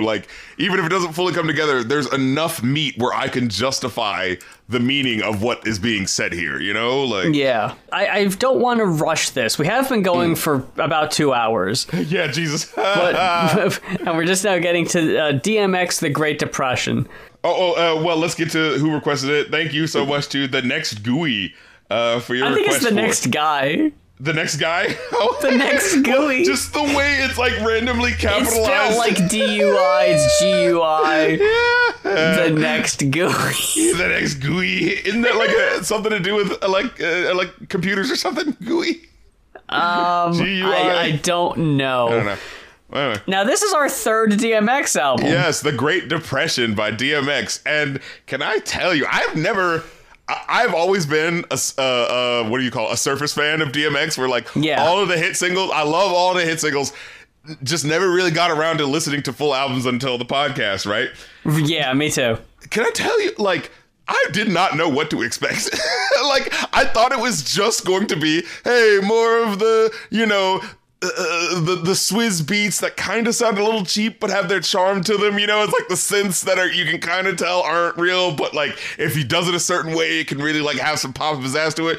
But I was fucking pleasantly surprised by the musicianship on this album and where like he took shit to the point where I was just like, you ever have a moment where you're like, I was listening to this album being like, am I sure I'm not listening to like a revamped, reproduced version of this album? Because it felt so fresh. A lot of this production, like where I was just going like, are you sure this isn't like a rebuffed remix that they just did? It so much sounds so fucking good just musically, and to a point where it's just like, I'm so used to just a certain sound of DMX where it's just the hard gritty sound, to where it gives you a different color on this album. My brain was really going like, what the fuck? Okay, damn. Now it all doesn't perfectly pay off, and we'll talk about it, but like just the fact that the sound that came out of here was just so different than what I was expecting, to the point where it's just like, oh yeah, I guess it's like, damn, a lot changed from 99 to 2001. Like, yeah, it's just 2 years. Yeah.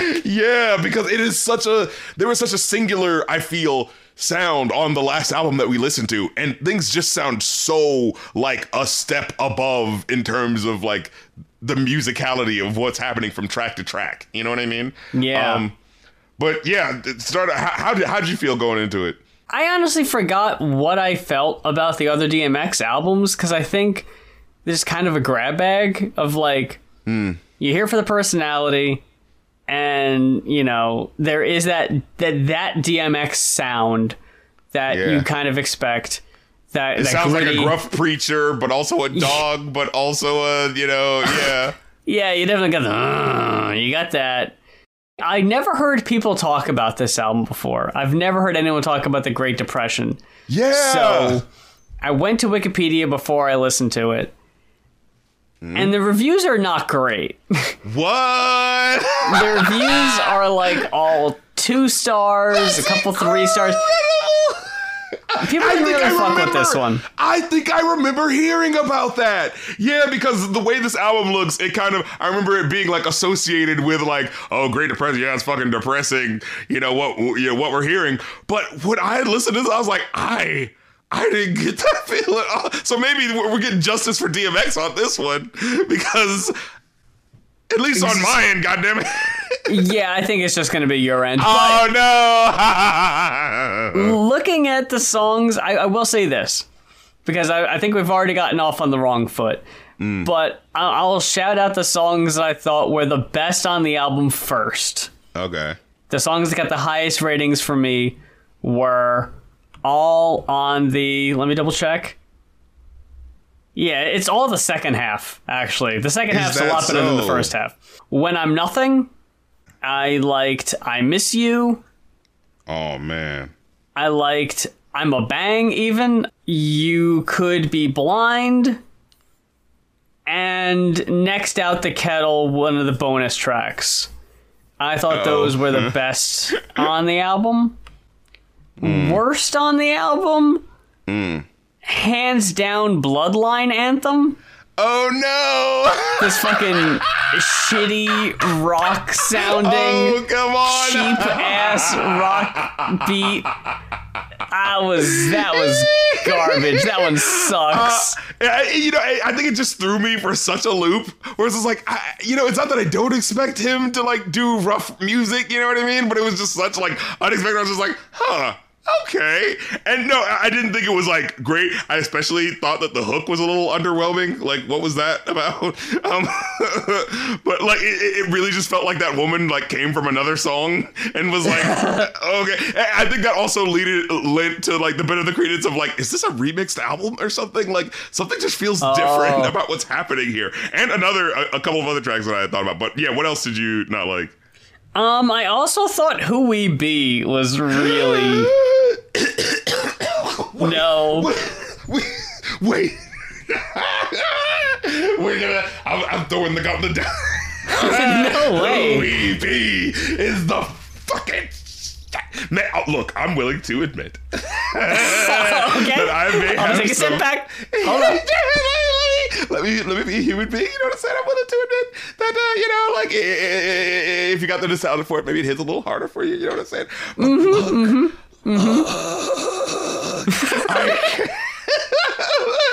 Was this your favorite song on the album? Yes. No. When that shit comes on, the fucking... Dun, dun, dun, where it sounds like it's almost a mistake, like it came in too early. You know, and Look, like, I actually did make note of the clunky start, but no, I really liked the beat. I will say that. What I hated about it was this flow. This simple flow. The bullshit, the drama, the guns, the armor, the city, the farmer, the babies, the mama, the projects, the drugs, the city, the children, the thugs, the tears, the hugs, the loves, the slugs. I hated that. Simple. I hated it. Simple, but it like I think there's just enough variation for me where it doesn't just feel like if it was just listing things. No, I think it was like if it was just listing things, I think I would get tired of it. But like was it has no, because it has parts where it like builds up to things where he actually like starts saying sentences and shit. Like where like said sentences. Thank goodness, finally. Because there's a part where he says the fighting, the stabbing, the pulling, the grabbing, the riot squad with the captain. Nobody knows what happened. Like I like how where it feels like you're like a camera that's like shifting like randomly over to this angle or that angle, and you're not really fully getting what's happening. You know what I mean? Like I enjoy it for how that feels sometimes. You know, where like I think there's something about that just like hits in this way where it feels like the camera's like, you know, you see in a music. What was that music video for Be Humble? You know, where it's like the camera's over here and then it shifts like over here. Like that's what it feels like. It's like the this, the that. You know, and I think it's specifically in the second verse where it feels like it really is.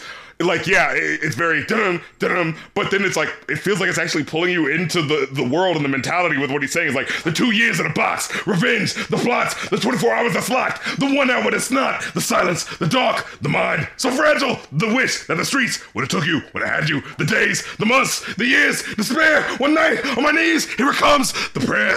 Like there's something about the build up and like the roller coaster of the emotion of what that is that really fucking hits for me. And then, man, what is the other line? My mother, my father, I love him, I hate him. Like, it's so simply, it like really gives you that truth and emotion, right? Wish God I didn't have him, but I'm glad that he made him. Like, I think it pulls you through, and I don't know, again, I am totally willing, this is me and my Catholic high school, surrounded by a bunch of white kids that are living economically better lives than me, so I'm sitting here singing this code, they don't know who we be. You know what I mean? So look, maybe that's just for me. Maybe that's just how I feel. I don't know about you. Like when I get to the end and it's just the I'm so rocking with it where I'm just like, that's fucking right. They don't really know who we are. And then the end where he's just going like, man, this shit is crazy. I do love when artists, they're enjoying it so much they just like have to give it up. But I love this record, and right. But this is the classic cheap sounding but creative production that like I was expecting the rest of the album to be. And I don't know, like I still really think it pops for me with how he like builds it. And like it does feel like it feels deceptively simple for me, where it feels like it could just be that simple. But then when I listen to it, it's like, no, he's actually like talking about it and leading up and building up to shit. And you know what I'm saying? Especially in that second verse. What did you think about Trina Moe? Trina Moe, dun dun dun dun no. Hey. we already skipped 2 tracks. What do we skipped the spoken word intro. So yeah, and School Street. Oh, it's because we started on time because I was going so hard in the paint for Who We Be. But yeah, no, I will definitely admit, School Street, like, what is this track? Like, this feels like it should have been at the end, where it's just like, here's a verse of me just shouting out all the people that are my friends. Here's Black Ron and Black Dave and Black Ian and Black Jonathan. It's like, oh my god. Yeah. First off, as an intro track, I thought sometimes was very powerful. Oh yeah, captivating. Yeah. Absolutely. I liked that a lot. And but I will say, like, the way it ends, where it's like, sometimes the sun shines around the clock, but sometimes it's dark and hell is hot. And I was like, oh shit, am I listening to the right album? It's a glitch. Oh shit. Like, don't do that, DMX. Yeah, it's a little, if you know, you know. No, I thought that was great. But then, of course, when you do that, when you start an album out with spoken word, I expect the next track to fucking deliver, right? Right, we're gonna hit emotionally. You're gonna give me something heavy.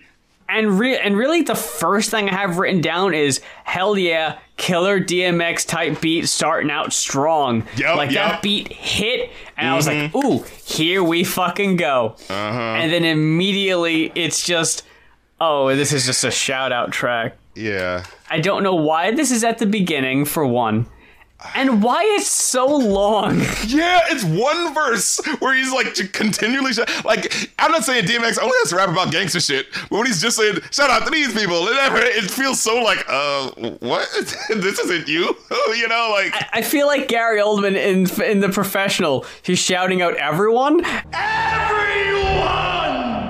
So yeah, I didn't really care for that one. Yeah, no. So then I was like, okay, Who We Be is going to be the mulligan. This is going to be the real one. And then I was like, oh. But you weren't feeling it. Oh, no. Oh. Trina Mo. Okay. This one slaps. Yeah, boy. This is that shit that's so fucking breezy. The first thing I wrote down was like, yo, what the fuck? Why was this not a single? Bounce with that Trina Mo. I will say, though, this one line, I don't know how to feel about it. Oh, a little bit of hip-hop homophobia. Yeah. Well, wait. Wasn't homophobia in this one? Is it? Wasn't it? In Trina Mo? It's definitely later in Bloodline Anthem. Yeah. Oh, maybe that's what I was thinking of. But I didn't pick up on it on Trina Mo. But Trina Mo, I have written down on the whole street is dirty N-words with funny moves. Leaving your house with bloody boots. We cruddy dudes. Cruddy dudes. You gotta rhyme bloody with something. Cruddy.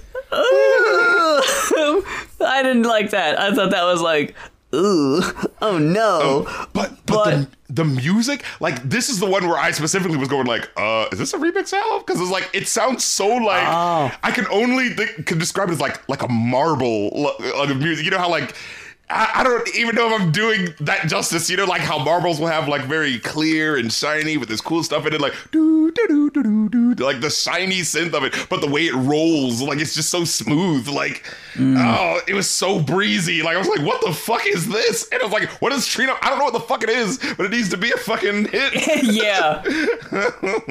Bounce to that Trina Mo. And like, you usually expect him to be like the gangster rap like sort of thing, but he fits so comfortably in just like this this pop rap sort of song, you know what I mean? Like, yeah.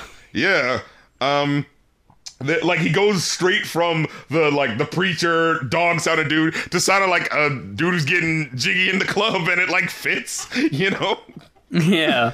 He's the guy who is yeah, that's what it is. He feels like a mystical here, like on this track. Oh, yeah. He jumps into that sort of fast energy rap, but it's party. You know what I mean? Like, yeah. And it wouldn't throw you off. It doesn't sound like a 50 Cent song where it's just like, I guess I'm partying, but I'm hearing a lot about how he's gonna kill me. Yeah. Okay. What did you think? You just reminded me. How did you feel about half this album being super religious, man of God? Yeah. And then the rest of the album being just killing all the time. He is like the most, what do you call it? archetypal or like the stereotyped version of like the gangster, but when I win the award, I give it up to God. And it's like, but you just said in the last song how you're gonna kill me. Yeah. I don't know how to swear like, that. Oh, come on.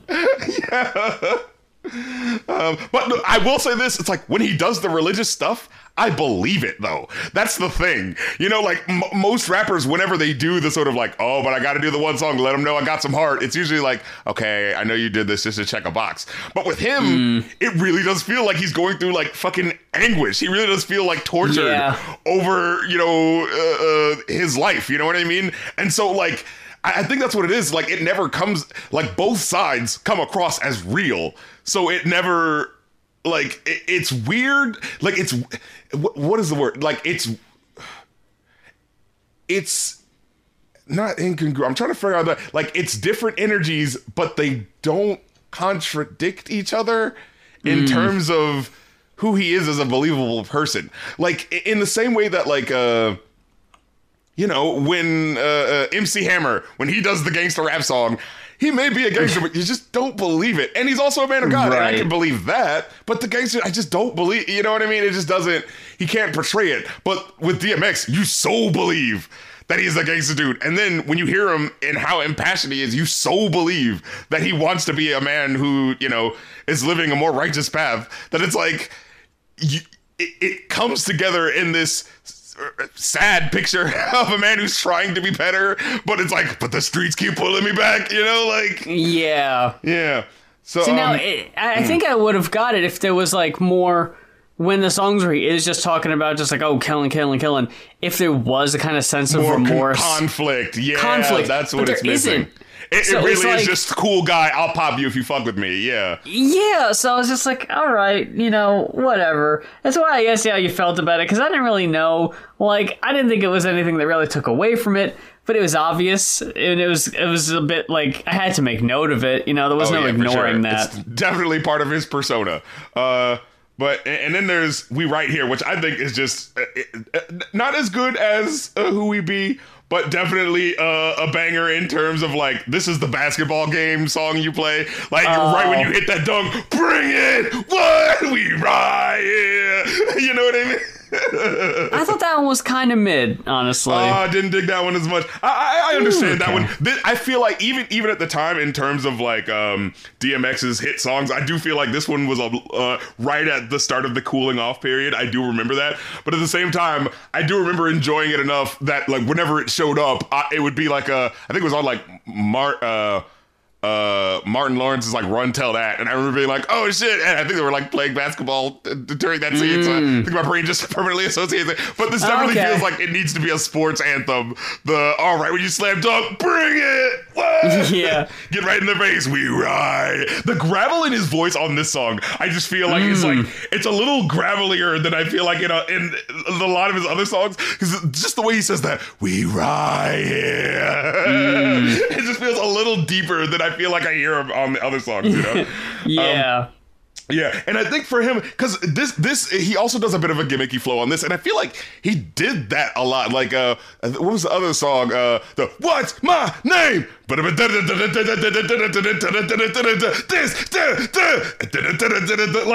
Like, there's a defined rhythm that he's doing that you can hear and catch on to. So this is like, you know, oh my God. Those can't be the last words of your man. Damn, your man was so hard. You know? So it's like, but it works for me. Like, I'll definitely take the other joint over this one, but it still like has that flavor to it. It's like, I see what you're doing, and I can't act like I'm not enjoying the rhythm of it. You know? Yo, what the fuck?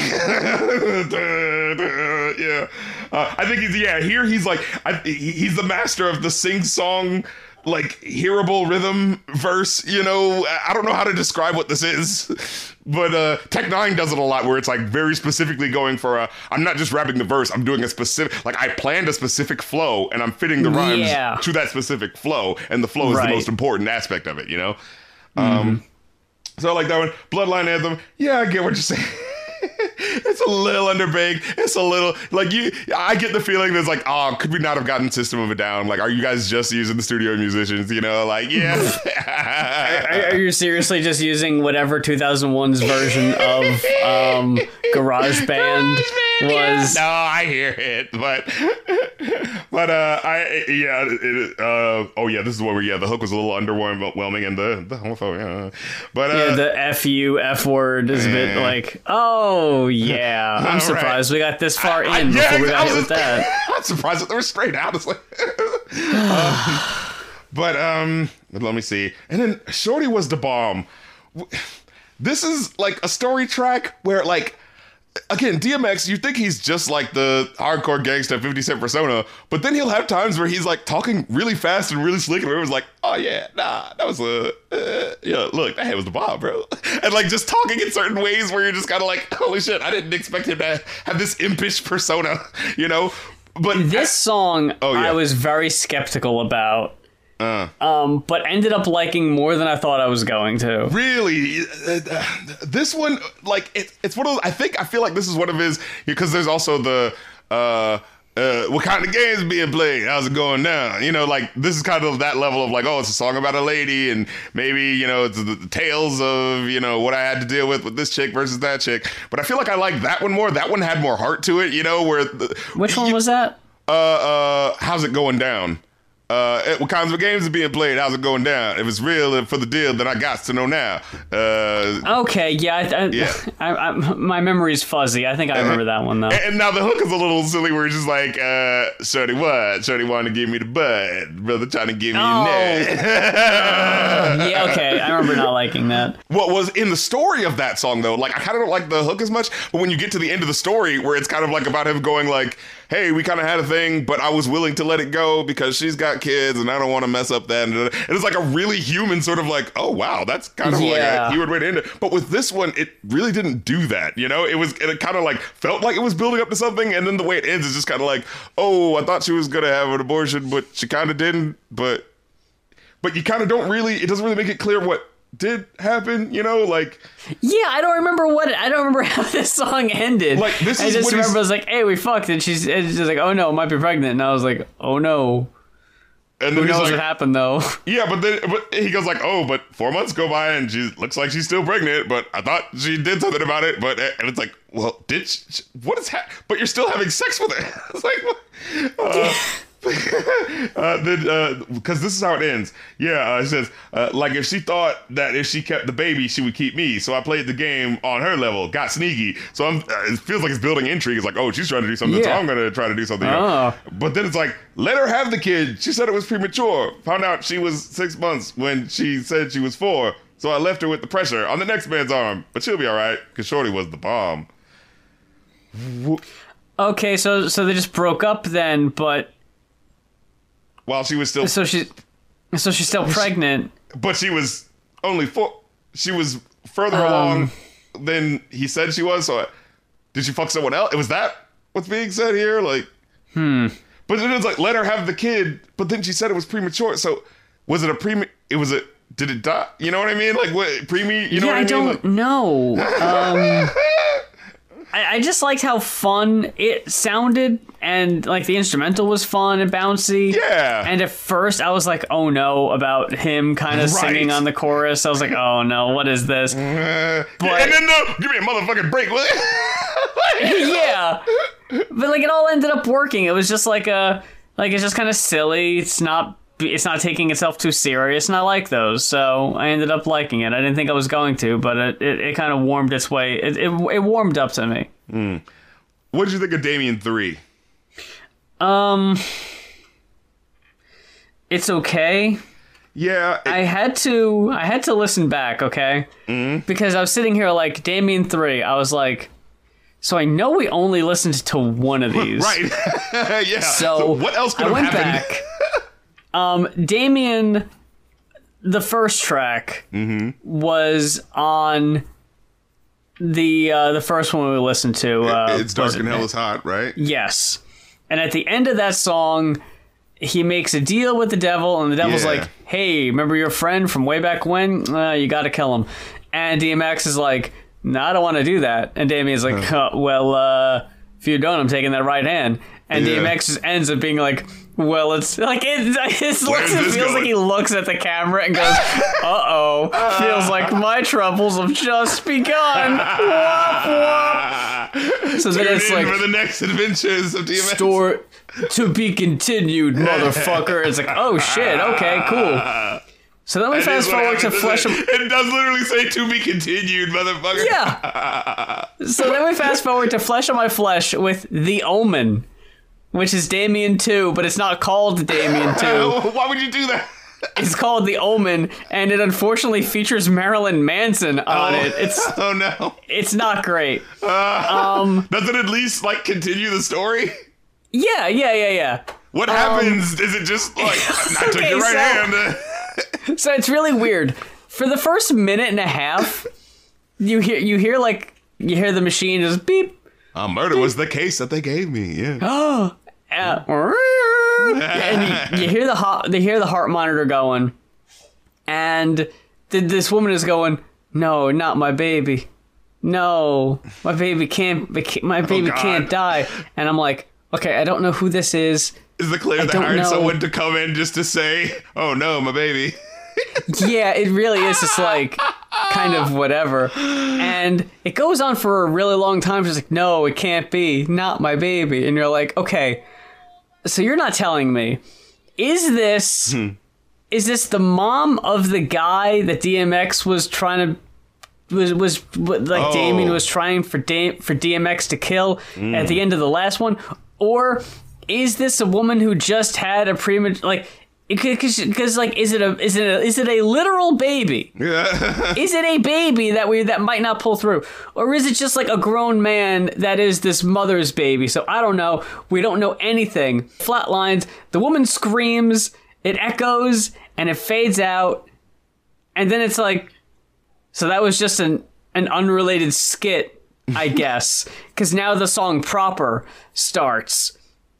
And you got Marilyn Manson doing this chorus with his just voice, and nothing happens.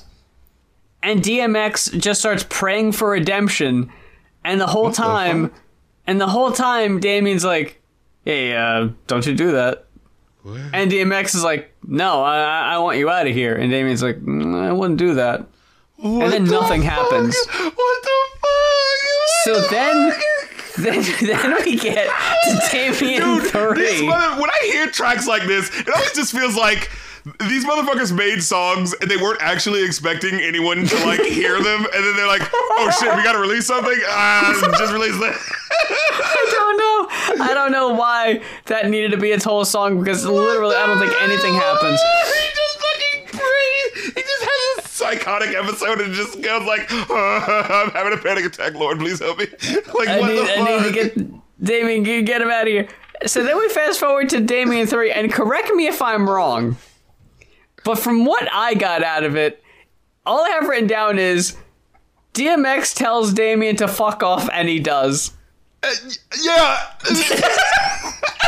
Well, that was easy. Hit the that was easy button. What about my right hand? Whatever, fuck it. You can keep it, I guess. The story isn't going anywhere, and it's not worth my trouble anymore. I'm done. This is boring. Yeah, this is like, you had me kill a friend of mine. Why am I still down with you anyway? or maybe not, brother. Maybe he didn't. We don't know if he actually did or didn't. Like, what is that? Like, you gotta, come on, man, be consistent with what you're doing. Like, keep track of what you're doing in your own story. I feel like there's so many rap songs. I think EPMD also had this thing, and I remember people also complaining about that, where it's like, oh, Jenny 1, and then Jenny 2, and Jenny's Revenge. But it's like, if you actually Jennifer, like listen, oh, Jenny, or the Superman Lover Part 1 and 2 with Redman. It's like, it never actually like amounts to much. You know, like, they never really have like a big operatic plan. It's never like, oh man, when I was 12, I had this big idea, but I wanted to, put it piecemeal into a song. It always clearly sounds like, oh shit, I didn't know that first song was going to be so big. Okay, I guess I should do something else, Yeah, like, was everyone talking about Damien that I was like, oh, fuck, we need more of this. We need to see where this goes. I mean, like, it is a cool thing with the the voice. Like, DMX is capable of so much with his voice that you don't expect. You expect it to just be the dark voice, but then he's doing like this Mos Def, slickster, trickster voice. Like, come on, B, I thought we was cool. Like, yeah. Like, there is something to that, but yeah, how so much of this is just building up and not really. It's all about how, like, hey, man, why did you're kind of an asshole. I should not fuck with you. Nah, you shouldn't do that. But it's like, but I shouldn't. And then it's just at the end, well, I'm not going to fuck with you. And then it's, all right, I'll just leave. And it's like, well, it seemed like it was going to mean something. Like, Yeah.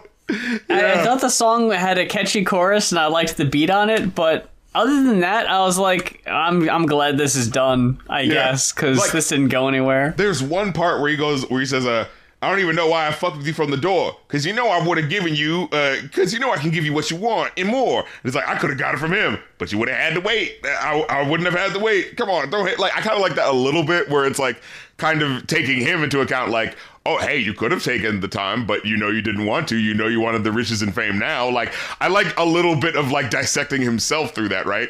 Yeah. But it just doesn't do it enough. And then by the time it gets to the end, it just feels like, oh, Lord Jesus, come on, dog. Look who you fucking, please help me. What's up, dog? Man, you bugging. Keep the devil. Thug life. Thought we was tight. Out of my life. I'll be back, all right? Psych. What? Yeah, what was that? What was the psych? Was he saying psych? Was the demon saying I'll be back? Psych. Yeah. Not really. I was just gonna leave. Like, what? I'll be back in part 4. No. But yeah, and he does make a point. It's like, an eye for an eye. What happened to my piece of the pie? You did promise him. Like, what? Don't go back as you were now. Stop acting like you weren't talking to someone who is, like, clearly a demon. Yeah. Take some accountability. He was there in his top hat and devil horns. He asked for your right hand, and it wasn't in marriage, bro. Then when I'm nothing, this shiny, bright beat, which oddly works with his, like, he somehow cleans it up for this one, where it makes it like it's a bit of a little jiggy beat, you know what I mean? Like, there's little light gurrs at the very beginning. Or just like, don't forget who this is. I gotta admit. Yeah, he's like, don't forget who this is, Right. But then it, like, brightens up. Fucking Stephanie Mills singing on this track. I was like, what is happening right now? And then just the fact that it's like, the song is about, like, hey, what are you gonna do when I'm nothing? And what is it? Oh yeah, and that's how he is. It's like, and you cats won't like it when the rain hits. That's the nigga X on the same shit. And if you want to see how fucked up the game gets, watch how they do when you ain't shit. What you gonna do when I'm nothing? God damn, we're up at the club, we're having a good time. We got the nice 90s bright pastel suits on, you know what I mean? Yeah. And then, oh my God, I Miss You. The song for his grandma. I was like, damn it, X, are you gonna do this right now? Are you gonna make her cry right now? Fuck you, man. Fuck you, don't do this, man. We were just supposed to be having... DMX gonna make me cry in the club? You're right, we were supposed to be just having, gangsters popping bubbly with bitches. Now you're making me cry about your grandma. Don't do this, man. It's not your fault. It's not your fault. He makes you feel the impact of it, man. You really do feel like, holy shit. And then the part where he's just like talking about his life and his family and just sort of like hey, I know some people might not like this, but like, I feel like, it's important to update you on what's happening. And you kind of hear like different people are doing good and different people are doing bad. Like, it really is a mixed bag where you're like, oh, well, all right, Yeah. And then, track 11, number 11. This fucking speed racing beat with the and then you hear that little that high stabbing machine sound, you know what I mean? I was like, what the fuck is this? This Indy 500 rap beat sounded thing, like, I was so like I could feel myself hanging on to the back of the goddamn car. Yeah. And then when he goes in and motherfucker's like, you think your shit is hot, bitch, just because you said it fast? I'm about to dead it fast. You pumped off and let it gas. I was like, damn. Putting all these speed rappers to task. And then I don't understand what was the point of the pull up and pull out skits. I don't know either. Like, I didn't need them. I mean, they're super fucking short. I just don't know what the point of it. Like, you could have seriously just had these at the beginning and end of I'm a Bang because of how short they were, and it wouldn't have mattered. Just put, like, have this be the intro and outro. Like, doesn't that feel right? We're just like, oh, we're about to go in. Here's the album. The album is the robbery, you know, and then we're getting out. We're making out like bandits, you know, like. Yeah. Yeah, but I'm a Bang, yo, this fucking rock rap, but it fits with this, like, it kind of weirdly fits with the glitzy sort of jiggy, you know what I mean? Like, it has bangs. It has a rock beat to it, but it's still kind of like you're still doing the puffy thing with your shoulders, you know what I mean? Yeah. Like, oh, shit. And then what was that one lyric? It's like, suck my dick, how about that? Loose lips is loose clips and cruise hit. I run with niggas from Israel who hijack cruise ships. Holy fuck. Like, goddamn. I am the captain now. That would fucking suck. You're having a good time with your family, and then you just come over the PA system. We've been hijacked. Everyone kindly put your belongings in the satchel that's coming around. No. And then knowing that, like, we're gonna be here for a while, like, you know, we can't go anywhere. Like, you know? Being kidnapped does suck, yeah. Yeah, but at the very least, if you're kidnapped on we're breaking land, some new ground here. Yeah, if you're kidnapped on land, there's a chance you might escape. Like, you know. Oh yeah, that's true. Like, maybe you can find a tunnel some sort of way. If you're on a boat, like, you're not getting anywhere. You're not going anywhere that they're not seeing. But yeah, I'm a Bang was definitely a killer. You Could Be Blind. I remember being like, why is it called You Could Be Blind? Like, he kind of makes a point, I don't but remember. Not really. Oh yeah, this is the girl sings the hook. You can be blind, but you gonna see it when you need to see it. You gonna be fine because you're gonna be here when you need to be here. And I feel like the verses don't really, like, concur with what's happening. You know what I mean? I don't know. I just don't remember it really fitting like that. You know? Then we got the Prayer 4.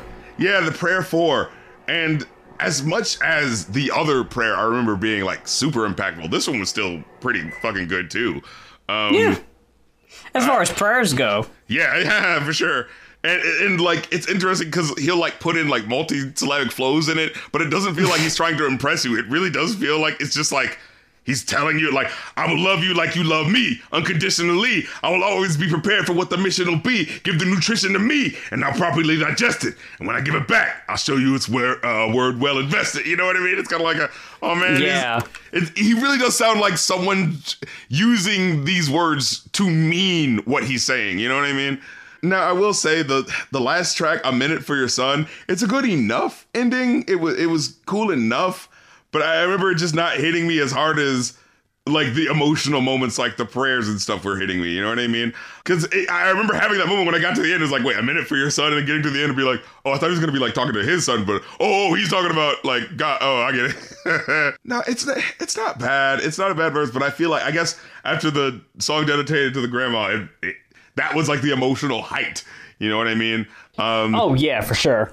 And yeah, this doesn't hit me in the exact same, like, as much as, yeah, I feel like this is the most where DMX feels like a little too leaning into the,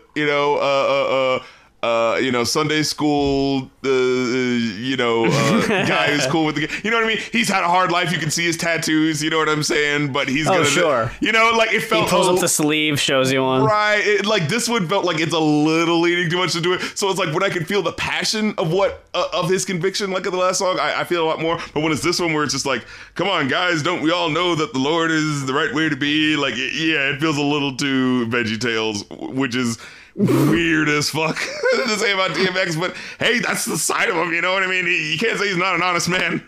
I do really want to look up the YouTuber because I want to give him a shout out, but I recently watched a video about VeggieTales specials. Oh, I heard about the thing where it's like they wanted to try to keep the company going by making that movie, but then the movie ended up really, like, draining them. And it's like, no, VeggieTales, because I remember that shit. They kind of fell off after that. I think it was specifically the Christmas specials is what the video is about. And how, like, the first two movies are, like, pretty much about how capitalism is ruining Christmas. Goddamn. And how, like, VeggieTales goes hard in the paint. The enemy of the story is always like a businessman or some capitalist. It's always the just celery like, oh, shit, guy, okay. yeah, you know. Yeah, sure. Or the cucumber dude. Cucumber guy, This, yeah. boys. Yeah. And the celery guys, or the leaks or whatever, it's like, we all know you don't need to buy new stuff, but you and I both know you want to buy more stuff, you know, like, oh yeah, I remember the Madame Blueberry episode. So that's the thing, they're actually teaching kids like lessons about like, hey, you know, don't be materialistic. This stuff's not really gonna fulfill you, you know, like. And also, I remember the "Where's God when I'm scared" thing, which is kind of like a, you know. Oh shit. Yeah, I remember that being like, and that's, you know, that's just good things for a kid to be like, hey, you don't have to be scared. The things that you see on TV aren't actually real. You know, like they did a thing where it's like, oh, I'm the Frankenstein guy from TV, and you know that stuff is actually just all imagined. It's like that's a good thing for a kid to see. Like it seems basic, like as an adult, but like, you know, for a kid not getting it, like, you know what I mean? I'm gonna break kayfabe real quick. Oh no, you're like, fuck VeggieTales, they can eat my dick. Oh no. It is so weird how VeggieTales still gets love, but it's like, because their shit wasn't just believe in God, because that's right, you know, like. The video I saw was called The Bonkers Theology of VeggieTales Christmas Specials by Laura Crone. Check out her stuff. I've seen a few of her videos. Ella Enchanted Triggers My Bookworm Baggage is a good one. She's the Man is High Friggin' Art is another good one. Okay. There's just, you know, a lot of good shit in there. There's a good video about Repo the Genetic Opera that I watched. It was really good. Who's this Just again? good shit all around. That's Laura Crone again on YouTube. And then we got a bunch of bonus tracks. I listened to a few of them, and then I got bombarded with homophobic slurs and said, God. you know what? I think I've heard enough of this. I think I'm good. Yeah, and I've already sat through like 5. I think I've sat through plenty. And the thing is, like, the production on most of the album is stellar. It's like fucking like, whoa, we really like stepped it up. And then as soon as you get to these tracks, it's like, oh, here we are. We're back to the in-house producers, you know? Next At the Kennel did sound like shit. I will say that. Oh my God. And wasn't it literally like, it like stops every verse to be like, and now here comes the next guy. And it's like it's a fucking rap video game. It's like, choose your rapper, you know?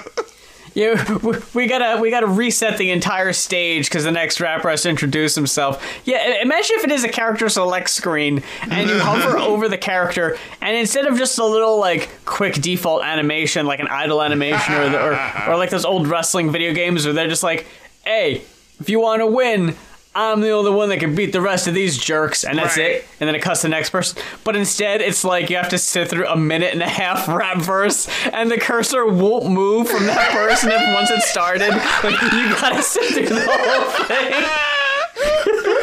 Oh, shit. And as soon as it ends, it's like, okay, click. And it's like, oh, introducing. You're like, oh no. And so the thing Here is, like, we go. Yeah, you gotta watch that. Like when you're on there, it's like you gotta like be even more cautious the more you go through it and be like, I don't want to accidentally settle. Oh, God damn it. If you hover over a person for more than half a second, it autoplays. You need to go like, you need to click over to the right one right away and click X. Like, no, I know who I want. This is it. And that's the thing. So like there's like no guest features up to this bonus track, so it Yeah. so just feels like, oh yeah, and here's these guys. And the rest. These were the guys that like they were promised spots on the album, but they didn't tell them where. Oh, no. It was on the bonus track that no one's gonna remember because they turned it off after the last track. As soon as I saw how long the last track was, I was like, there better be bonus cuts because I am Right, not I was like, it's called A listening Minute to- for Your Son. Like, you gotta be fucking kidding me. No. Yeah, I was like, is the name ironic here? Like, oh, it's a minute for your son. But the song's actually 16. Like, no. Yeah, I was legit hoping that it was gonna be a really long thing of him, like a really heartfelt 16-minute thing. I was like, holy shit, we're about to go in. But then when it just kind of became another song with the choose your character verses, I was just like, oh, all right. Oh. We're back squarely in the shitty PS1 side of 2001, you know? Overall, I walked away with a 3. Oh, I gave it a 4. Yeah. I thought it was a really solid listen. Definitely some bits that pulled it down a bit, but I feel like most of the bullshit was on bonus tracks, so I don't really count that anyway. It's like, God damn it, if you wanted to be counted, put it on the track list. It's not really lasting for me. There are definitely some standouts, like I said, mostly on the second half, which is weird. The first half is kind of a mixed bag, and it took a minute to really, jump into second gear. But, yeah. I definitely see the school song kind of like stopping the momentum. That should have been a bonus cut. Yeah, right? Of all the things that should have been bonus cuts, Jesus Christ. The shouting out people no one knows. I always bring it up, but Sublime, on their first album, they have a song called Crucial Thanks, and it is seriously just like, you could literally hear them uncrinkling a piece of paper at the very beginning of it, and being like, hey, here's a bunch of people we wanted to shout out. And like, for some people, they go, oh yeah, let me tell you about this. So we had to like crash on this guy's couch in between like sessions. So they give you a little bit of background detail about why they're thanking this very specific person. It's like, oh, okay, cool. That's interesting. Yeah. And it goes on forever, but it's at the end of the album. So if you don't want to hear it, you could check out before it. Yeah. So that about does it for this week's episode of Going Off. Thank you so much for checking us out this week, spending your time with us, and big thanks if you're one of the folks that requested an album for us to talk about on this show this week. That means a lot, and it makes the show what it is. And make sure you're also following us on Twitter, Patreon, Ko-fi, YouTube, everywhere. We're fucking everywhere. So we got the link trees in the description, so make sure you're following us on all cross-platforms. I'm way more active on TikTok these days, so check out Riff Commas on TikTok. And we also got the Fan House, and RC is holding it down on Twitch.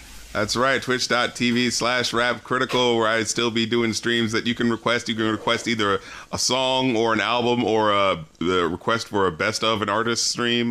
Yes. As well as, the Ko-fi.com/rapcritic is where you can / Yeah, but there's no rhyme there, so. Damn it. Yeah, you're right. Ko-fi.com/. Okay. That's the formula there, but yeah. But, yeah. Well, I guess it is also there, but whatever. I'm being a dumbass. I'm just trying to end the show. It's like, give me a break. Give me a break like DMX. Give me a break. Give me a fucking break. Give me a break. I love it when someone just says that, like really just sort of insists, like, hey man, give me a break. It's like, where it's like the feeling of is like, I'm obviously dealing with a lot of shit right now, man. He's up. They hit a fucking breaking point. They stop being nice. Yeah. They've been trying to be polite this whole time, and it's like, relax, will you? Make me break. Get off my fucking back. Yeah, right. Get on my back. No, but what the fuck is that? So I guess ko-fi.com/rapcritic. Oh. Hey. / Yeah, I guess all our Ko-fi, feel free to use that one for your marketing or whatever. But no, yeah, that's specifically for stuff outside of the Going Off podcast requests, as well as patreon.com/rapcritic. If you want to see episodes early, my editor actually just got me the edit for the next episode that I'm going to be doing. Ooh. That's right. And as well as new exclusive songs I'm going to be uploading up on there. I've been doing that consistently for the last couple of months, giving y'all new material outside of just the Rap Critic. So, expanding the universe, you know what I'm saying, into the music, so you get to hear that exclusively first. And the Review a New podcast episodes where I review movies, that's on there, so you get to hear those episodes first, plus get to join the Rap Critic Discord and chat with me and fellow fans, so get with Act Like You Want It, all that fun, sexy stuff. And until next time, folks, I'm the Rap Critic. And I'm Muse. And first we're gonna rock, then we're gonna roll, then we're going off. Don't let it go. Gop gon' give it to you. We gon' give it to you. Gop gon' give it to you. Gop.